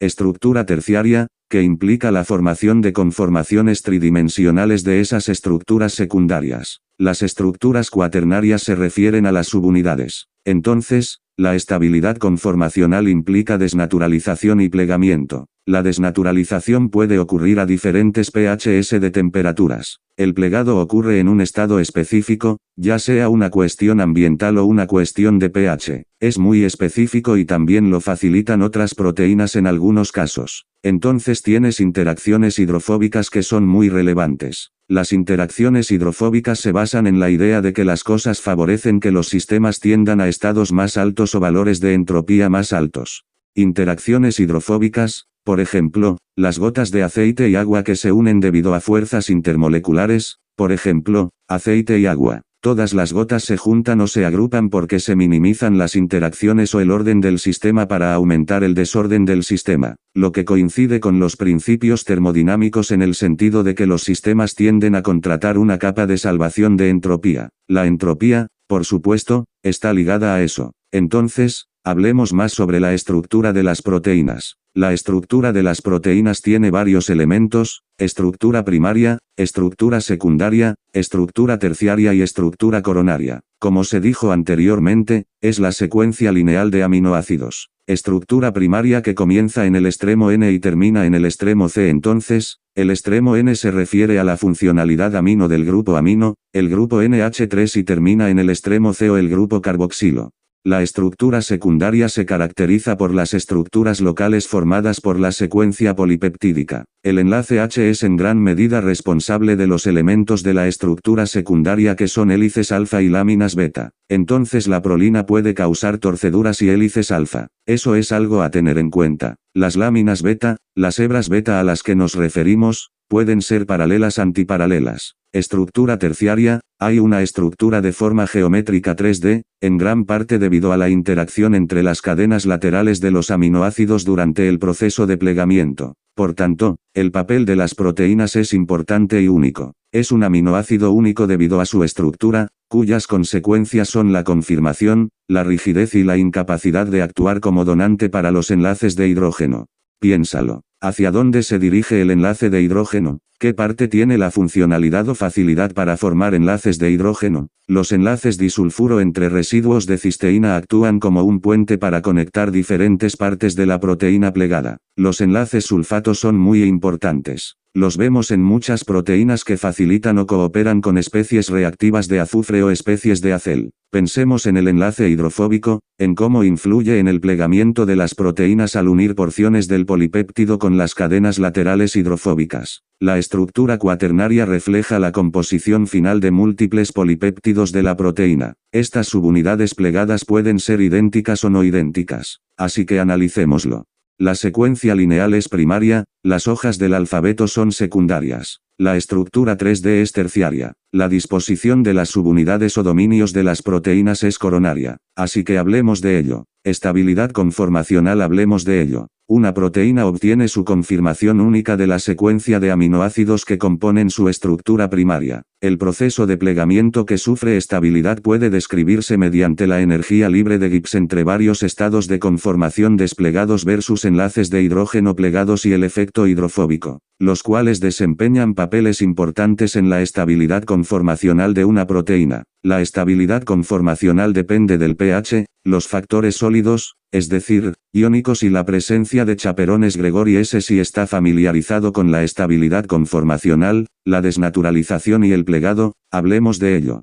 Para ser biológicamente activa, una proteína adopta y mantiene una conformación específica en condiciones fisiológicas. Alfa 2, beta 2. Pensamos en la hemoglobina de manera muy específica en su conformación. El plegamiento de proteínas a menudo comienza mientras la secuencia polipeptídica aún se está traduciendo y puede ser asistido por bronce afilado. Entonces, una vez que sale esa vista en ese ribosoma, sabemos lo que está pasando. El mal plegado puede deberse a problemas con el plegado asistido por chaperona o condiciones inapropiadas como temperatura, pH, concentración de sal o solvente. Un cambio de condiciones también puede provocar la desnaturalización y la pérdida de uno de los niveles de estructura a medida que la proteína se deshace. Hablemos de interacciones hidrofóbicas. Utiliza tanto la repulsión que proviene de la termodinámica como la atracción que proviene de Van der Waals para contribuir a la estabilidad conformacional de las proteínas. La capa de salvación o capa o carteras de hidratación describe la organización estructural de un disolvente alrededor de un soluto. Sigamos hablando de estabilidad conformacional. Analicémoslo y hablemos de ello en términos normales. La actividad biológica depende de la conformación de las proteínas. El mal plegado puede deberse a numerosas cosas, como malos chaperones o condiciones ambientales como un pH incorrecto. Dering también puede ocurrir como resultado de condiciones cambiantes. Las interacciones hidrofóbicas utilizan la atracción y la repulsión para contribuir a la estabilidad de la proteína. La capa de solvente es la capa de solvente alrededor del soluto.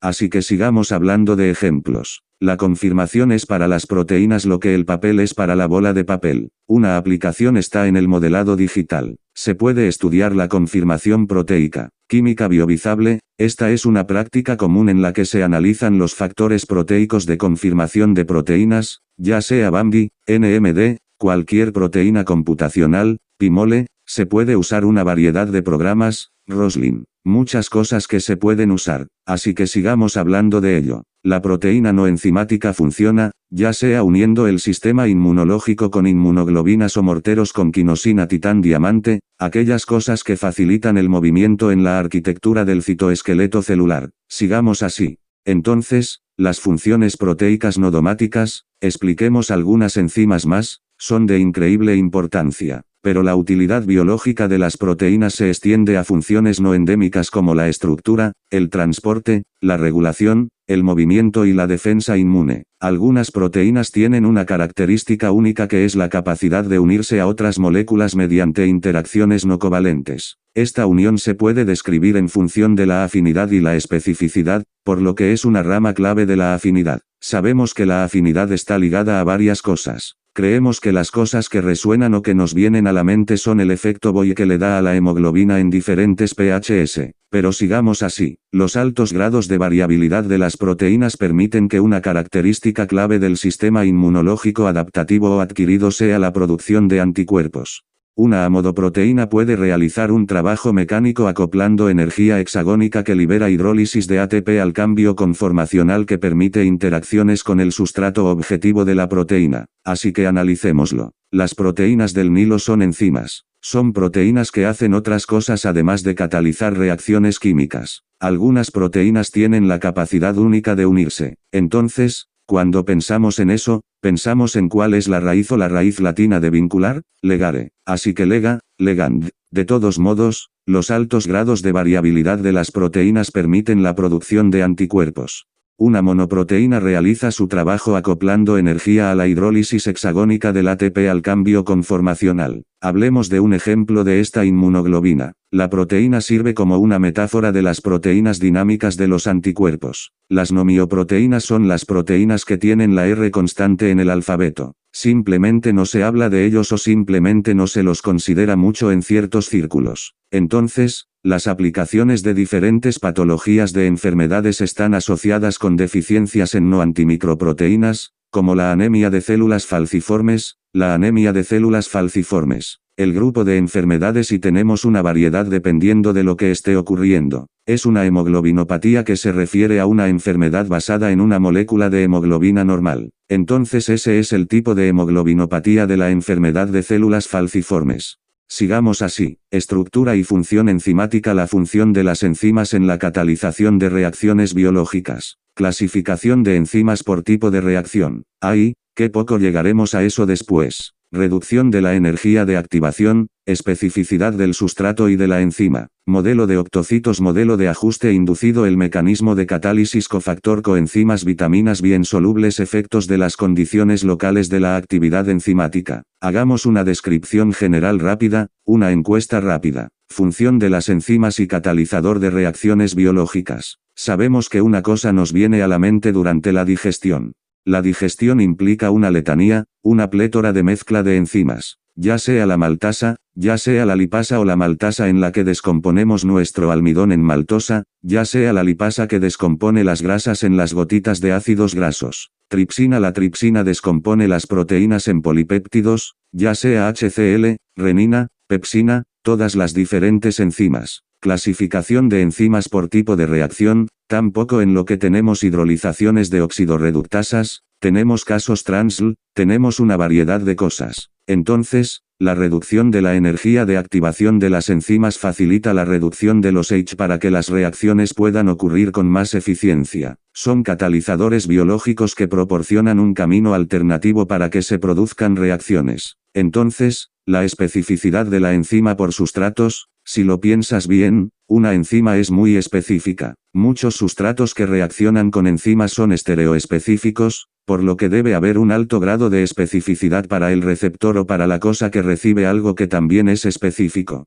Esto coincide con la escuela de pensamiento inicial en la que teníamos el modelo de cerradura y llave, en la que teníamos una llave específica para una cerradura específica, un sustrato específico para una enzima específica, y luego teníamos el modelo de ajuste inducido, que en cierto modo coincide con la escuela de pensamiento predominante o general ahora, que tenemos sustratos que cooperan o que trabajan junto con enzimas o que se unen a ellas que de alguna manera se ajustan al sustrato. Por tanto, permite una comprensión más dinámica de la catálisis enzimática. En el mecanismo de catálisis tenemos cofactores, ya sean enzimas o, en algunos casos, argonautas. Tenemos otros tipos de cofactores, no solo magnesio o vitaminas. Tienes coenzimas, tienes vitaminas, bueno, B y C, por supuesto, y afecta las condiciones locales sobre la actividad enzimática. Entonces, hablemos de la estructura y función de las enzimas. Analicemos sus funciones. En realidad, antes de llegar a eso, sigamos hablando de la estructura y función de las enzimas. La clasificación de enzimas por tipo de reacción tenemos OOT-Lirol, por lo que las reductasas oxidativas catalizan la transferencia de electrones de una molécula, el reductor, el donante de electrones, a otra.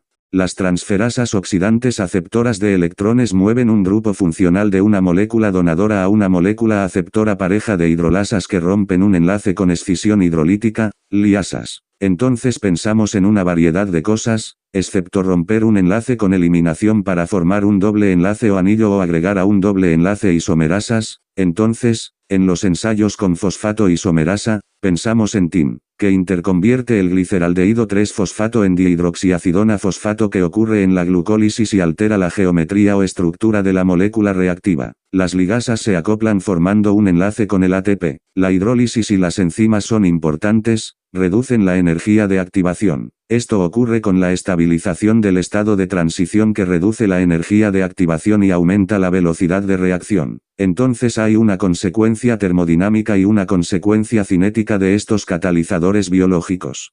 Los sustratos y las enzimas de especificidad enzimática son altamente específicos para una reacción particular. Tiene el modelo de sitio activo, también llamado llave de bloqueo, que describe la ubicación de la enzima donde interactúa con el sustrato. El modelo de ajuste inducido describe cómo la interacción de una enzima y su sustrato a menudo depende de los efectos que el sustrato tiene sobre la enzima, así como de los efectos que la enzima tiene sobre el sustrato. Entonces existe esta cooperatividad, existe esta coordinación, existe esta interacción de factores. No es una clave tan lineal, activa o de bloqueo si tuviera que usar una frase. No es una llave de bloqueo como normalmente se describe. Entonces, el mecanismo de aproximación de catálisis simplemente reúne reacciones en proximidad y orientación adecuada. Entonces pensamos en el PZE elevado a menos EA sobre RT. Eso es algo a tener en cuenta como marco cinético para pensar en esto, pero tenemos catálisis covalente. Un grupo reactivo de la enzima está temporalmente unido de forma covalente al sustrato de catálisis basada en ácido. El grupo reactivo de la enzima actúa como donante de protones, aceptor de catálisis de iones metálicos, ayuda en la interacción electrófila o nucleófila para unirse al sustrato, aumentando la energía de unión.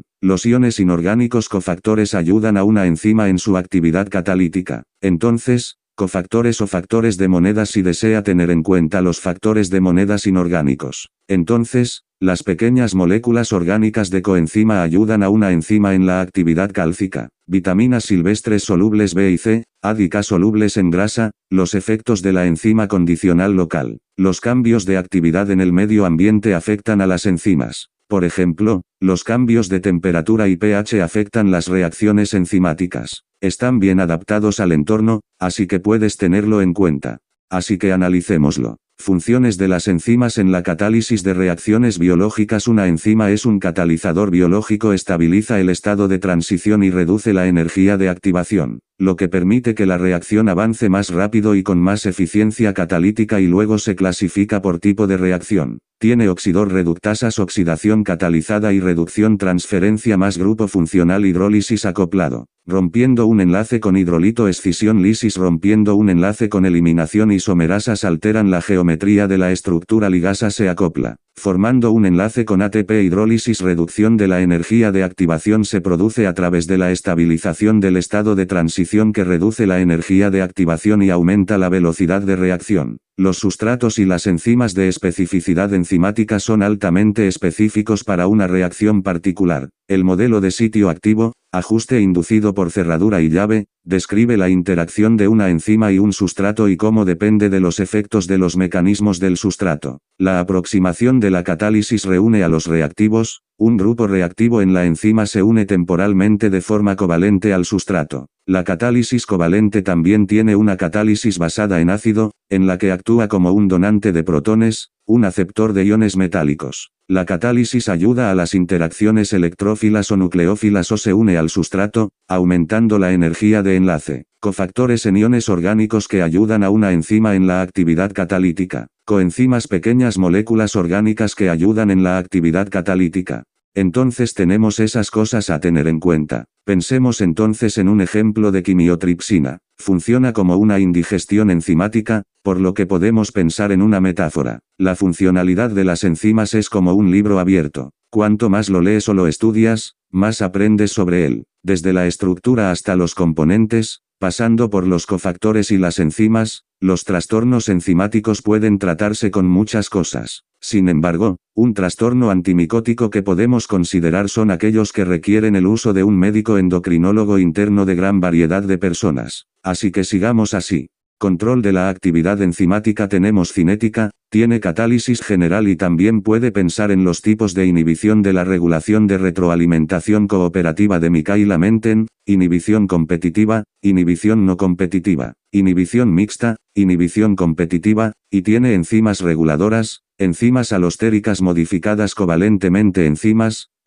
o gens. Hablemos de cinética. La cinética se centra en las velocidades de reacción con enzimas. Entonces, en general, la catálisis es el proceso de acelerar una reacción química. Las enzimas influyen en la cinética, no en la termodinámica, podemos decir eso en cierto sentido, pero influyen principalmente en la cinética. Michaelis-Menten. Esta ecuación general calcula la reacción posterior utilizando la concentración sustitutiva de la velocidad de reacción máxima V entre paréntesis S y la constante de mentalidad de Michaelis Km es igual a una concentración sustitutiva en la que la velocidad de reacción es la mitad o 0,5. La cooperatividad Fmax es un caso en el que la unión de un ligando aumentará la afinidad por unirse a otro ligando en un sitio diferente. Esto ocurre con enzimas con múltiples sitios de unión, a menudo en múltiples subunidades. Los sitios de unión que no son sitios activos de sustrato se denominan sitios alostéricos. Así que alastairia es otra en la que también podríamos pensar. Las enzimas sufren un cambio en la actividad gálica debido a la unión de una molécula a un sitio alostérico Estados Unidos, denominadas enzimas alostéricas. Entonces, podemos pensar en muchas cosas sobre la regulación por retroalimentación de una enzima que ocurre cuando un producto de la reacción se une a un sitio alostérico de la enzima que afecta la actividad catalítica. Tus diferentes tipos de inhibición. Competitivo implica una molécula que es lo suficientemente similar a un sustrato enzimático que puede competir. Esa es la palabra principal para el espacio que ocupa el sitio activo. Inhibición no competitiva, una molécula se une a un sitio alostérico de la enzima provocando un cambio conformacional que disminuye la actividad catalítica en el sitio activo independientemente de si un sustrato ya está unido. Entonces, independientemente de si el sustrato ya está unido, la molécula puede unirse al sitio nalastérico, provocando un cambio conformacional que disminuirá la actividad catalítica.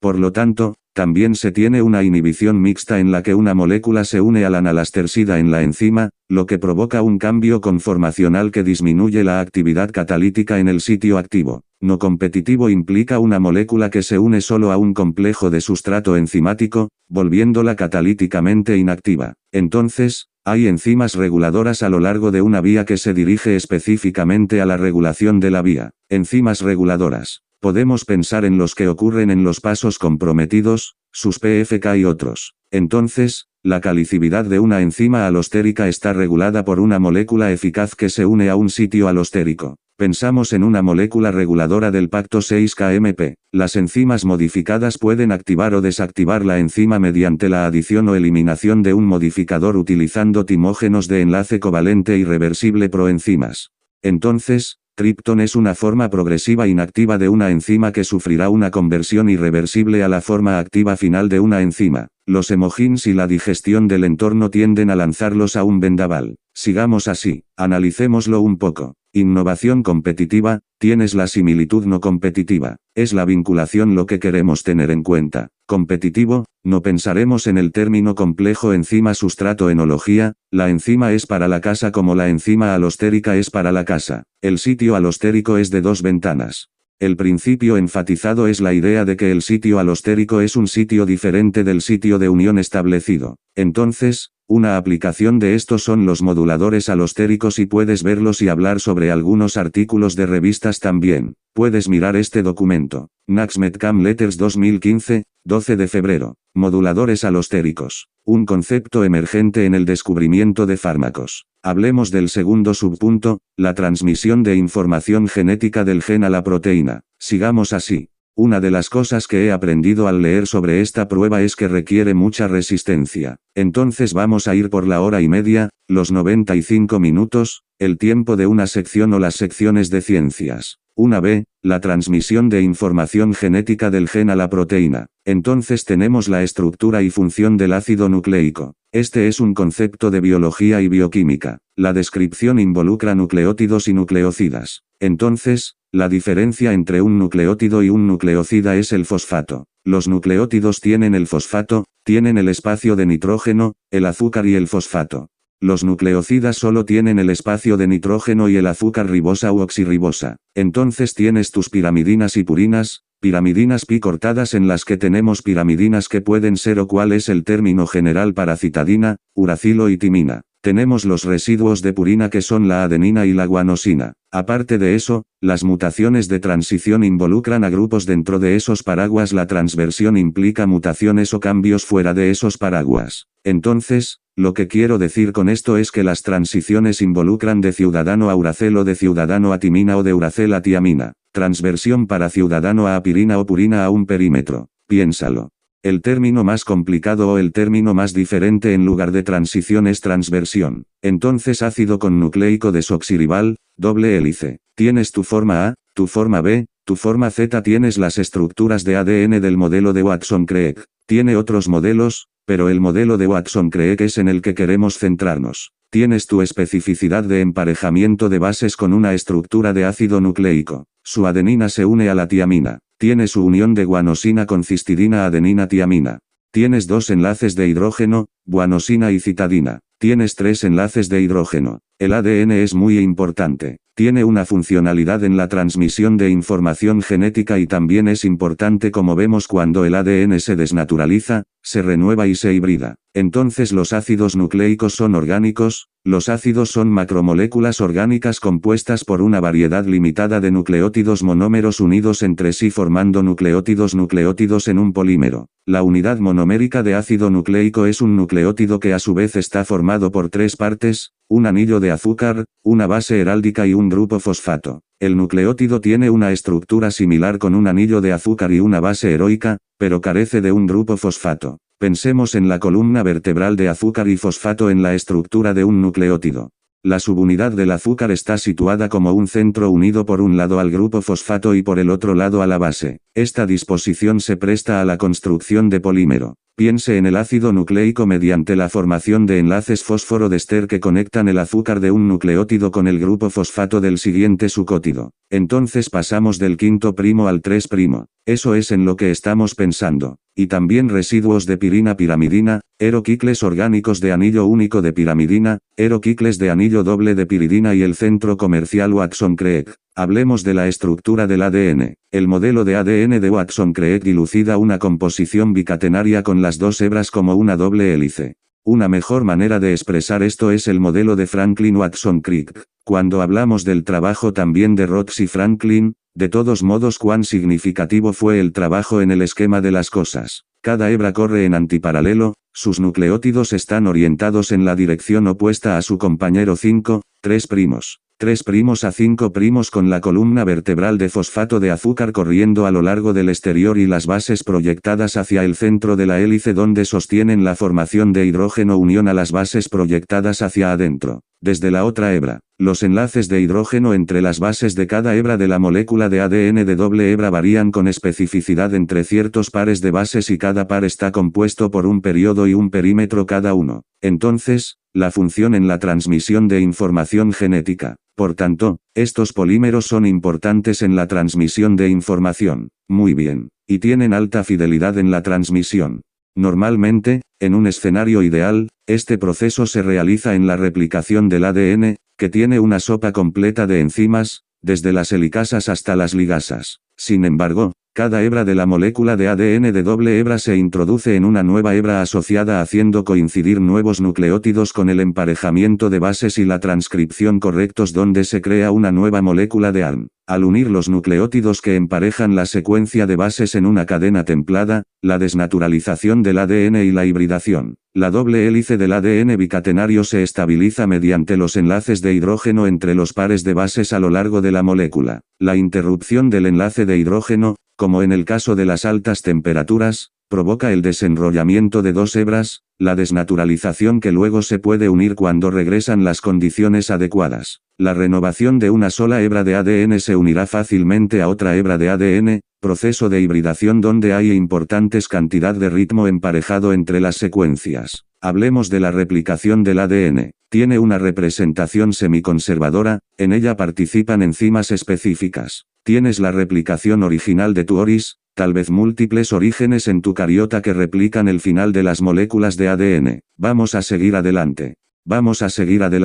Mecanismo de replicación, mecanismo de separación de hebras, por lo que el mecanismo de replicación, separación de hebras. El acoplamiento específico del ácido nucleico libre implica el desenrollado de la estructura helicoidal realizado por la helicasa que se separa en dos hebras y el relleno de nuevas hebras asociadas. Para prenucleótidos. Cada cadena separada se lee y se combina con los nucleótidos apropiados para crear una cadena asociada recién sintetizada. Los nucleótidos se agregan uniendo el grupo fosfato del nucleótido al carbono triple abierto en el extremo de la hebra que se alarga a medida que avanza la replicación leyendo la hebra original de 3 a 5' y elongando o construyendo la nueva hebra de 5 a 3'. Por lo tanto, el ADN es semiconservativo debido a que sus dos moléculas resultantes de ADN bicatenario, cada una de las cuales tiene una hebra retenida de la molécula original, además de la hebra de escena helicasa recién sintetizada, trabaja en la horquilla de replicación para desenrollar la helicasa y abrirla. Las isomerasas superiores, incluida la ADN girasa, relajan el superenrollamiento que resulta del desenrollamiento de la helicasa. Las proteínas de unión monocatenarias unen y separan hebras de ADN para evitar que se vuelvan a formar.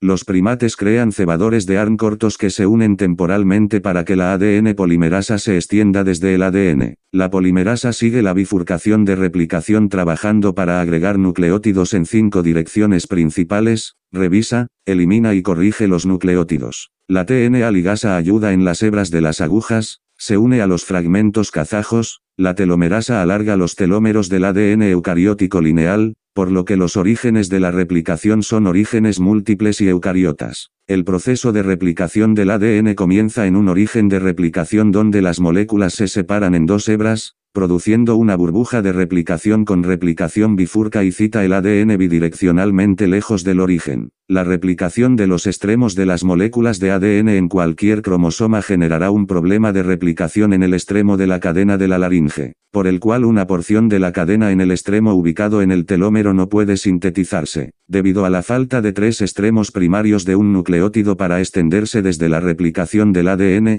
se coloca una mesa o se cose una prenda, se desenrolla y se mantiene la unión por tensión, lo cual es un excelente preparado para el polo del ADN, se recoce y se entrena a las ranas ogro antes de que caigan, se alargan, fortalece una aplicación de esta replicación del ADN, hay reacciones de PCR de entrada de la amplificación del ADN. Entonces, hablemos un poco más de reparación del ADN durante la replicación y reparación de mutaciones a través de reparaciones durante la replicación y la replicación del ADN, existe la posibilidad de introducir mutaciones, ya sean erróneas. Las mutaciones puntuales sin sentido ofrecen esta posibilidad. Las bases que no coinciden se pueden detectar y reparar durante la replicación.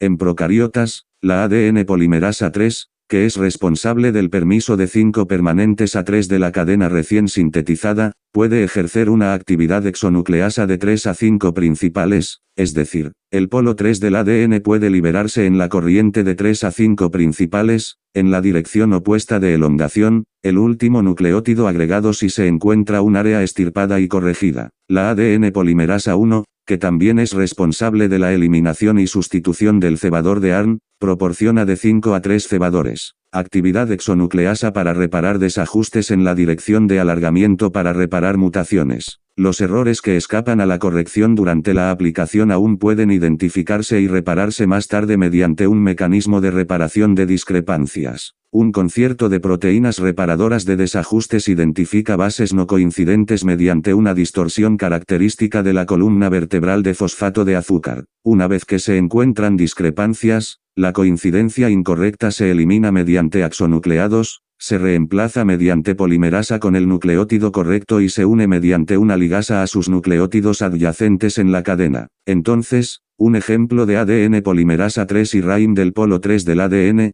5 a 3 alargados, de 3 a 5 exonucleados. Entonces, los polos de ADN 3 a 3 se alargan de 3 a 5 exonucleados. El polo 1 de ADN elimina y reemplaza los cebadores de ARN, no es un desperdicio. También 5', 3' exonucleados. Eso es eso. Entonces, hablemos de una de mis cosas favoritas para hablar sobre el código genético. Dogma esencial del ADN para convertirlo en proteína. Las representaciones de codones tripletes, relaciones de codón a anticolon, código genérico, todo el efecto de oscilación, emparejamiento de oscilación, tonterías sin sentido, codones de iniciación, terminación, ARN. Entonces, el dogma central, muchacho, vayamos al grano en este caso, es el modelo del flujo de información genética que describe la producción de proteínas a partir de la instrucción codificada en el ADN, pasando por el ARN, hasta llegar a la proteína. Creo que es poderoso cuando puedes aprender y memorizar. Entonces 3 representaciones equivalentes. Básicamente, podrías trazar transversiones y transiciones en tu mente cuando hablas desde la etiqueta glutamato-valina, que son glutamato-valina, tú, sí, puedes trazar esas cosas en tu mente. De todos modos, los dos procesos principales con el dogma central son la transcripción de ADN a ARN y la traducción de ARN a proteína. El proceso de transcripción produce ARN a partir de la lectura de una plantilla de ADN. Este producto inicial, o pre-ARN, lo procesamos hasta convertirlo en ARN maduro, que a su vez se utiliza como plantilla para la traducción. Cuando piensas en el ARN, también debes recordar el capilín, el casquete de metilanosina, el casquete de biometagonosina y la cola de adenina polidensa, que se produce durante el procesamiento pretranscripcional del ARN. Un procesamiento posttranscripcional del ARN. Un código triplete. Un grupo de 3 nucleótidos de ARN lee juntos el código para un codón terminal de aminoácido específico en cada codón.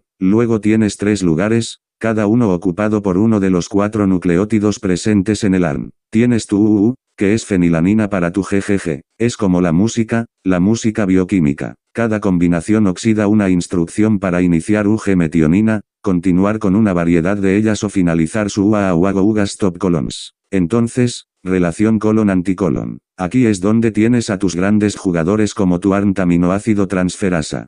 Tienes tu aminoacel sintetasa y es simplemente maravilloso. La maquinaria de traducción responsable de realizar esta lectura del colon utiliza su propia secuencia específica de 3 nucleótidos llamada anticodón para hacer coincidir cada codón. Esta maquinaria es un segundo tipo de ARN llamado ARN transferna por su función de conectar o transferir el aminoaceto apropiado a la secuencia polipeptídica. Entonces hablemos del efecto de oscilación. La redundancia en el código con múltiples codones que codifican el mismo aminoácido se refiere al código genérico. Entonces, lo que esto significa es que si vas a la lista, tienes F2 de una alanina que tiene 2 puntos, entonces UU y UC, y luego también tienes ejemplos con sirio en los que tienes F2, L2, L4, y 3. Para B4.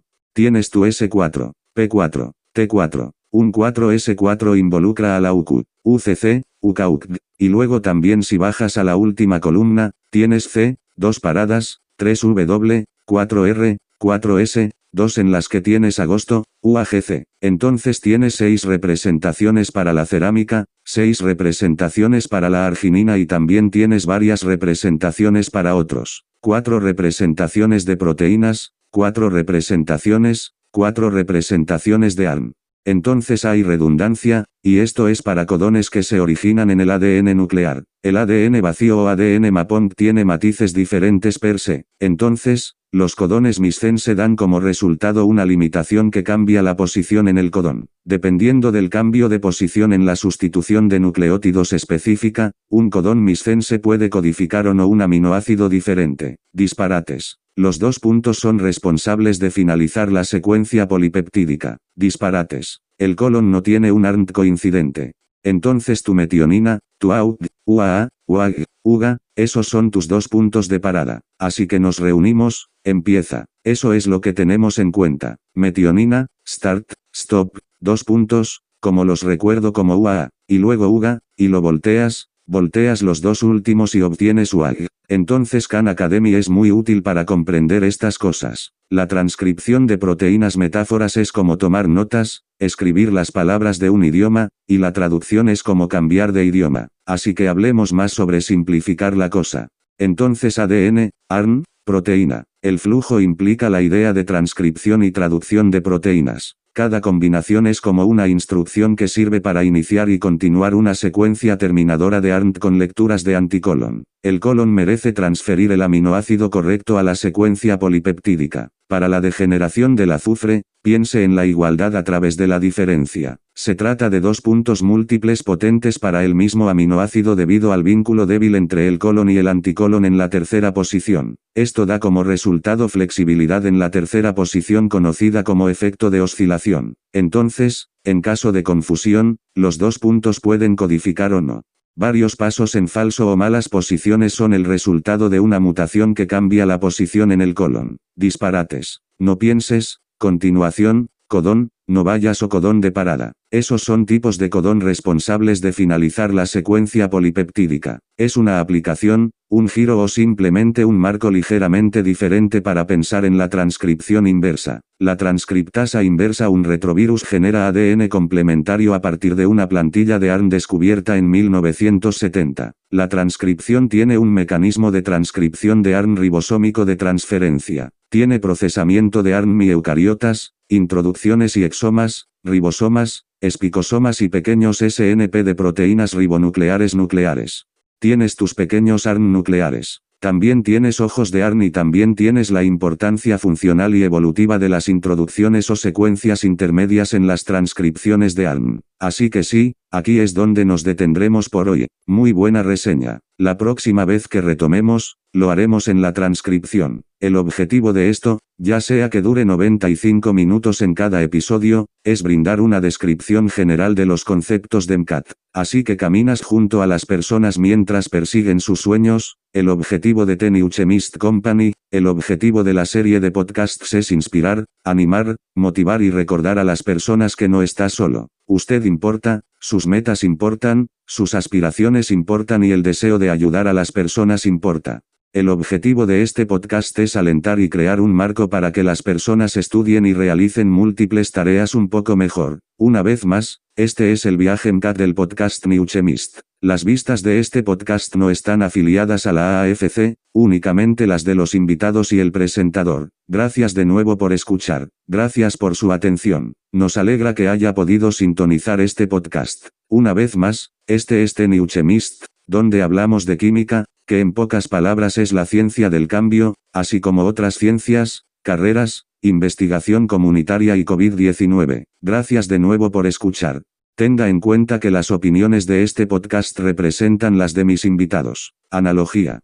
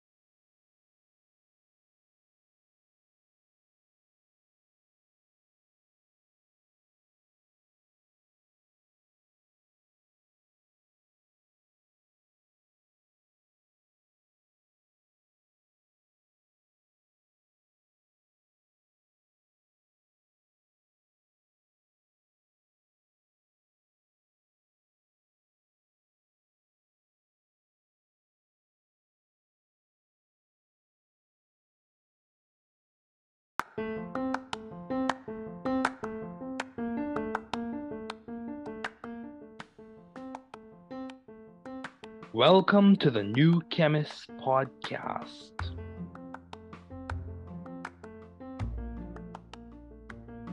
Bienvenidos al podcast del nuevo químico. Καλώς ήρθατε στο podcast του New Chemist. Welkom bij de podcast van The New Chemist.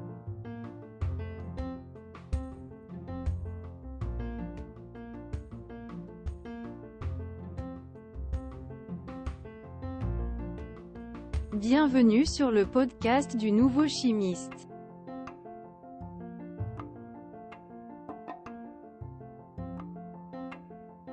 Bem-vindo ao podcast do novo químico. Welcome to the New Chemist podcast.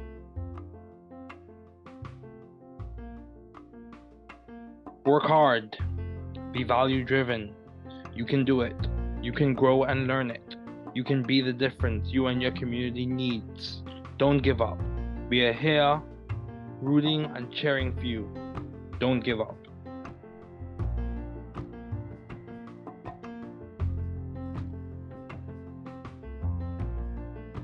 Travaillez dur. Soyez axé sur la valeur. Tu peux le faire. Vous pouvez grandir et l'apprendre. Vous pouvez être la différence dont vous et votre communauté avez besoin. N'abandonnez pas. Nous sommes ici pour vous encourager et vous encourager. N'abandonnez pas.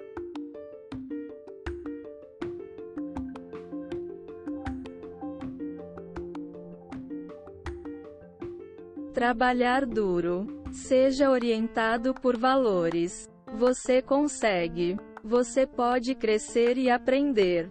Você pode ser a diferença que você e sua comunidade precisam. Não desista. Estamos aqui torcendo e torcendo por você. Não desista.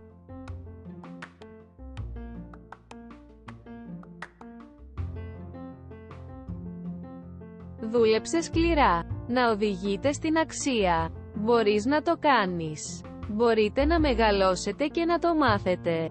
Μπορείτε να είστε η διαφορά που χρειάζεστε εσείς και η κοινότητά σας. Μην τα παρατάς. Είμαστε εδώ για να σας ζητοκραυγάσουμε. Μην τα παρατάς.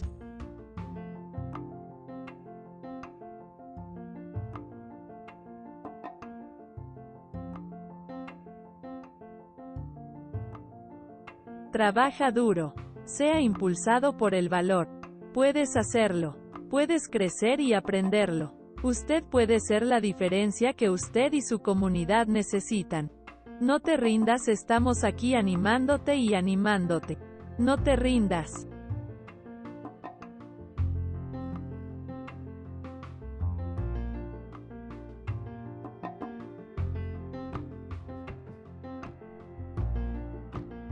Werk hard.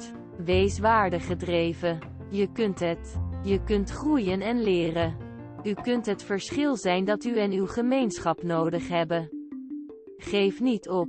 We zijn hier om voor je te roten en te juichen. Geef niet op.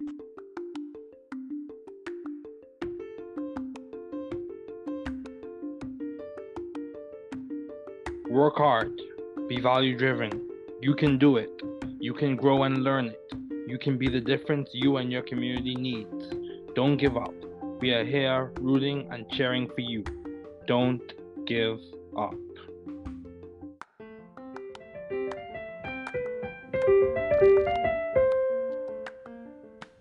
Thanks for listening.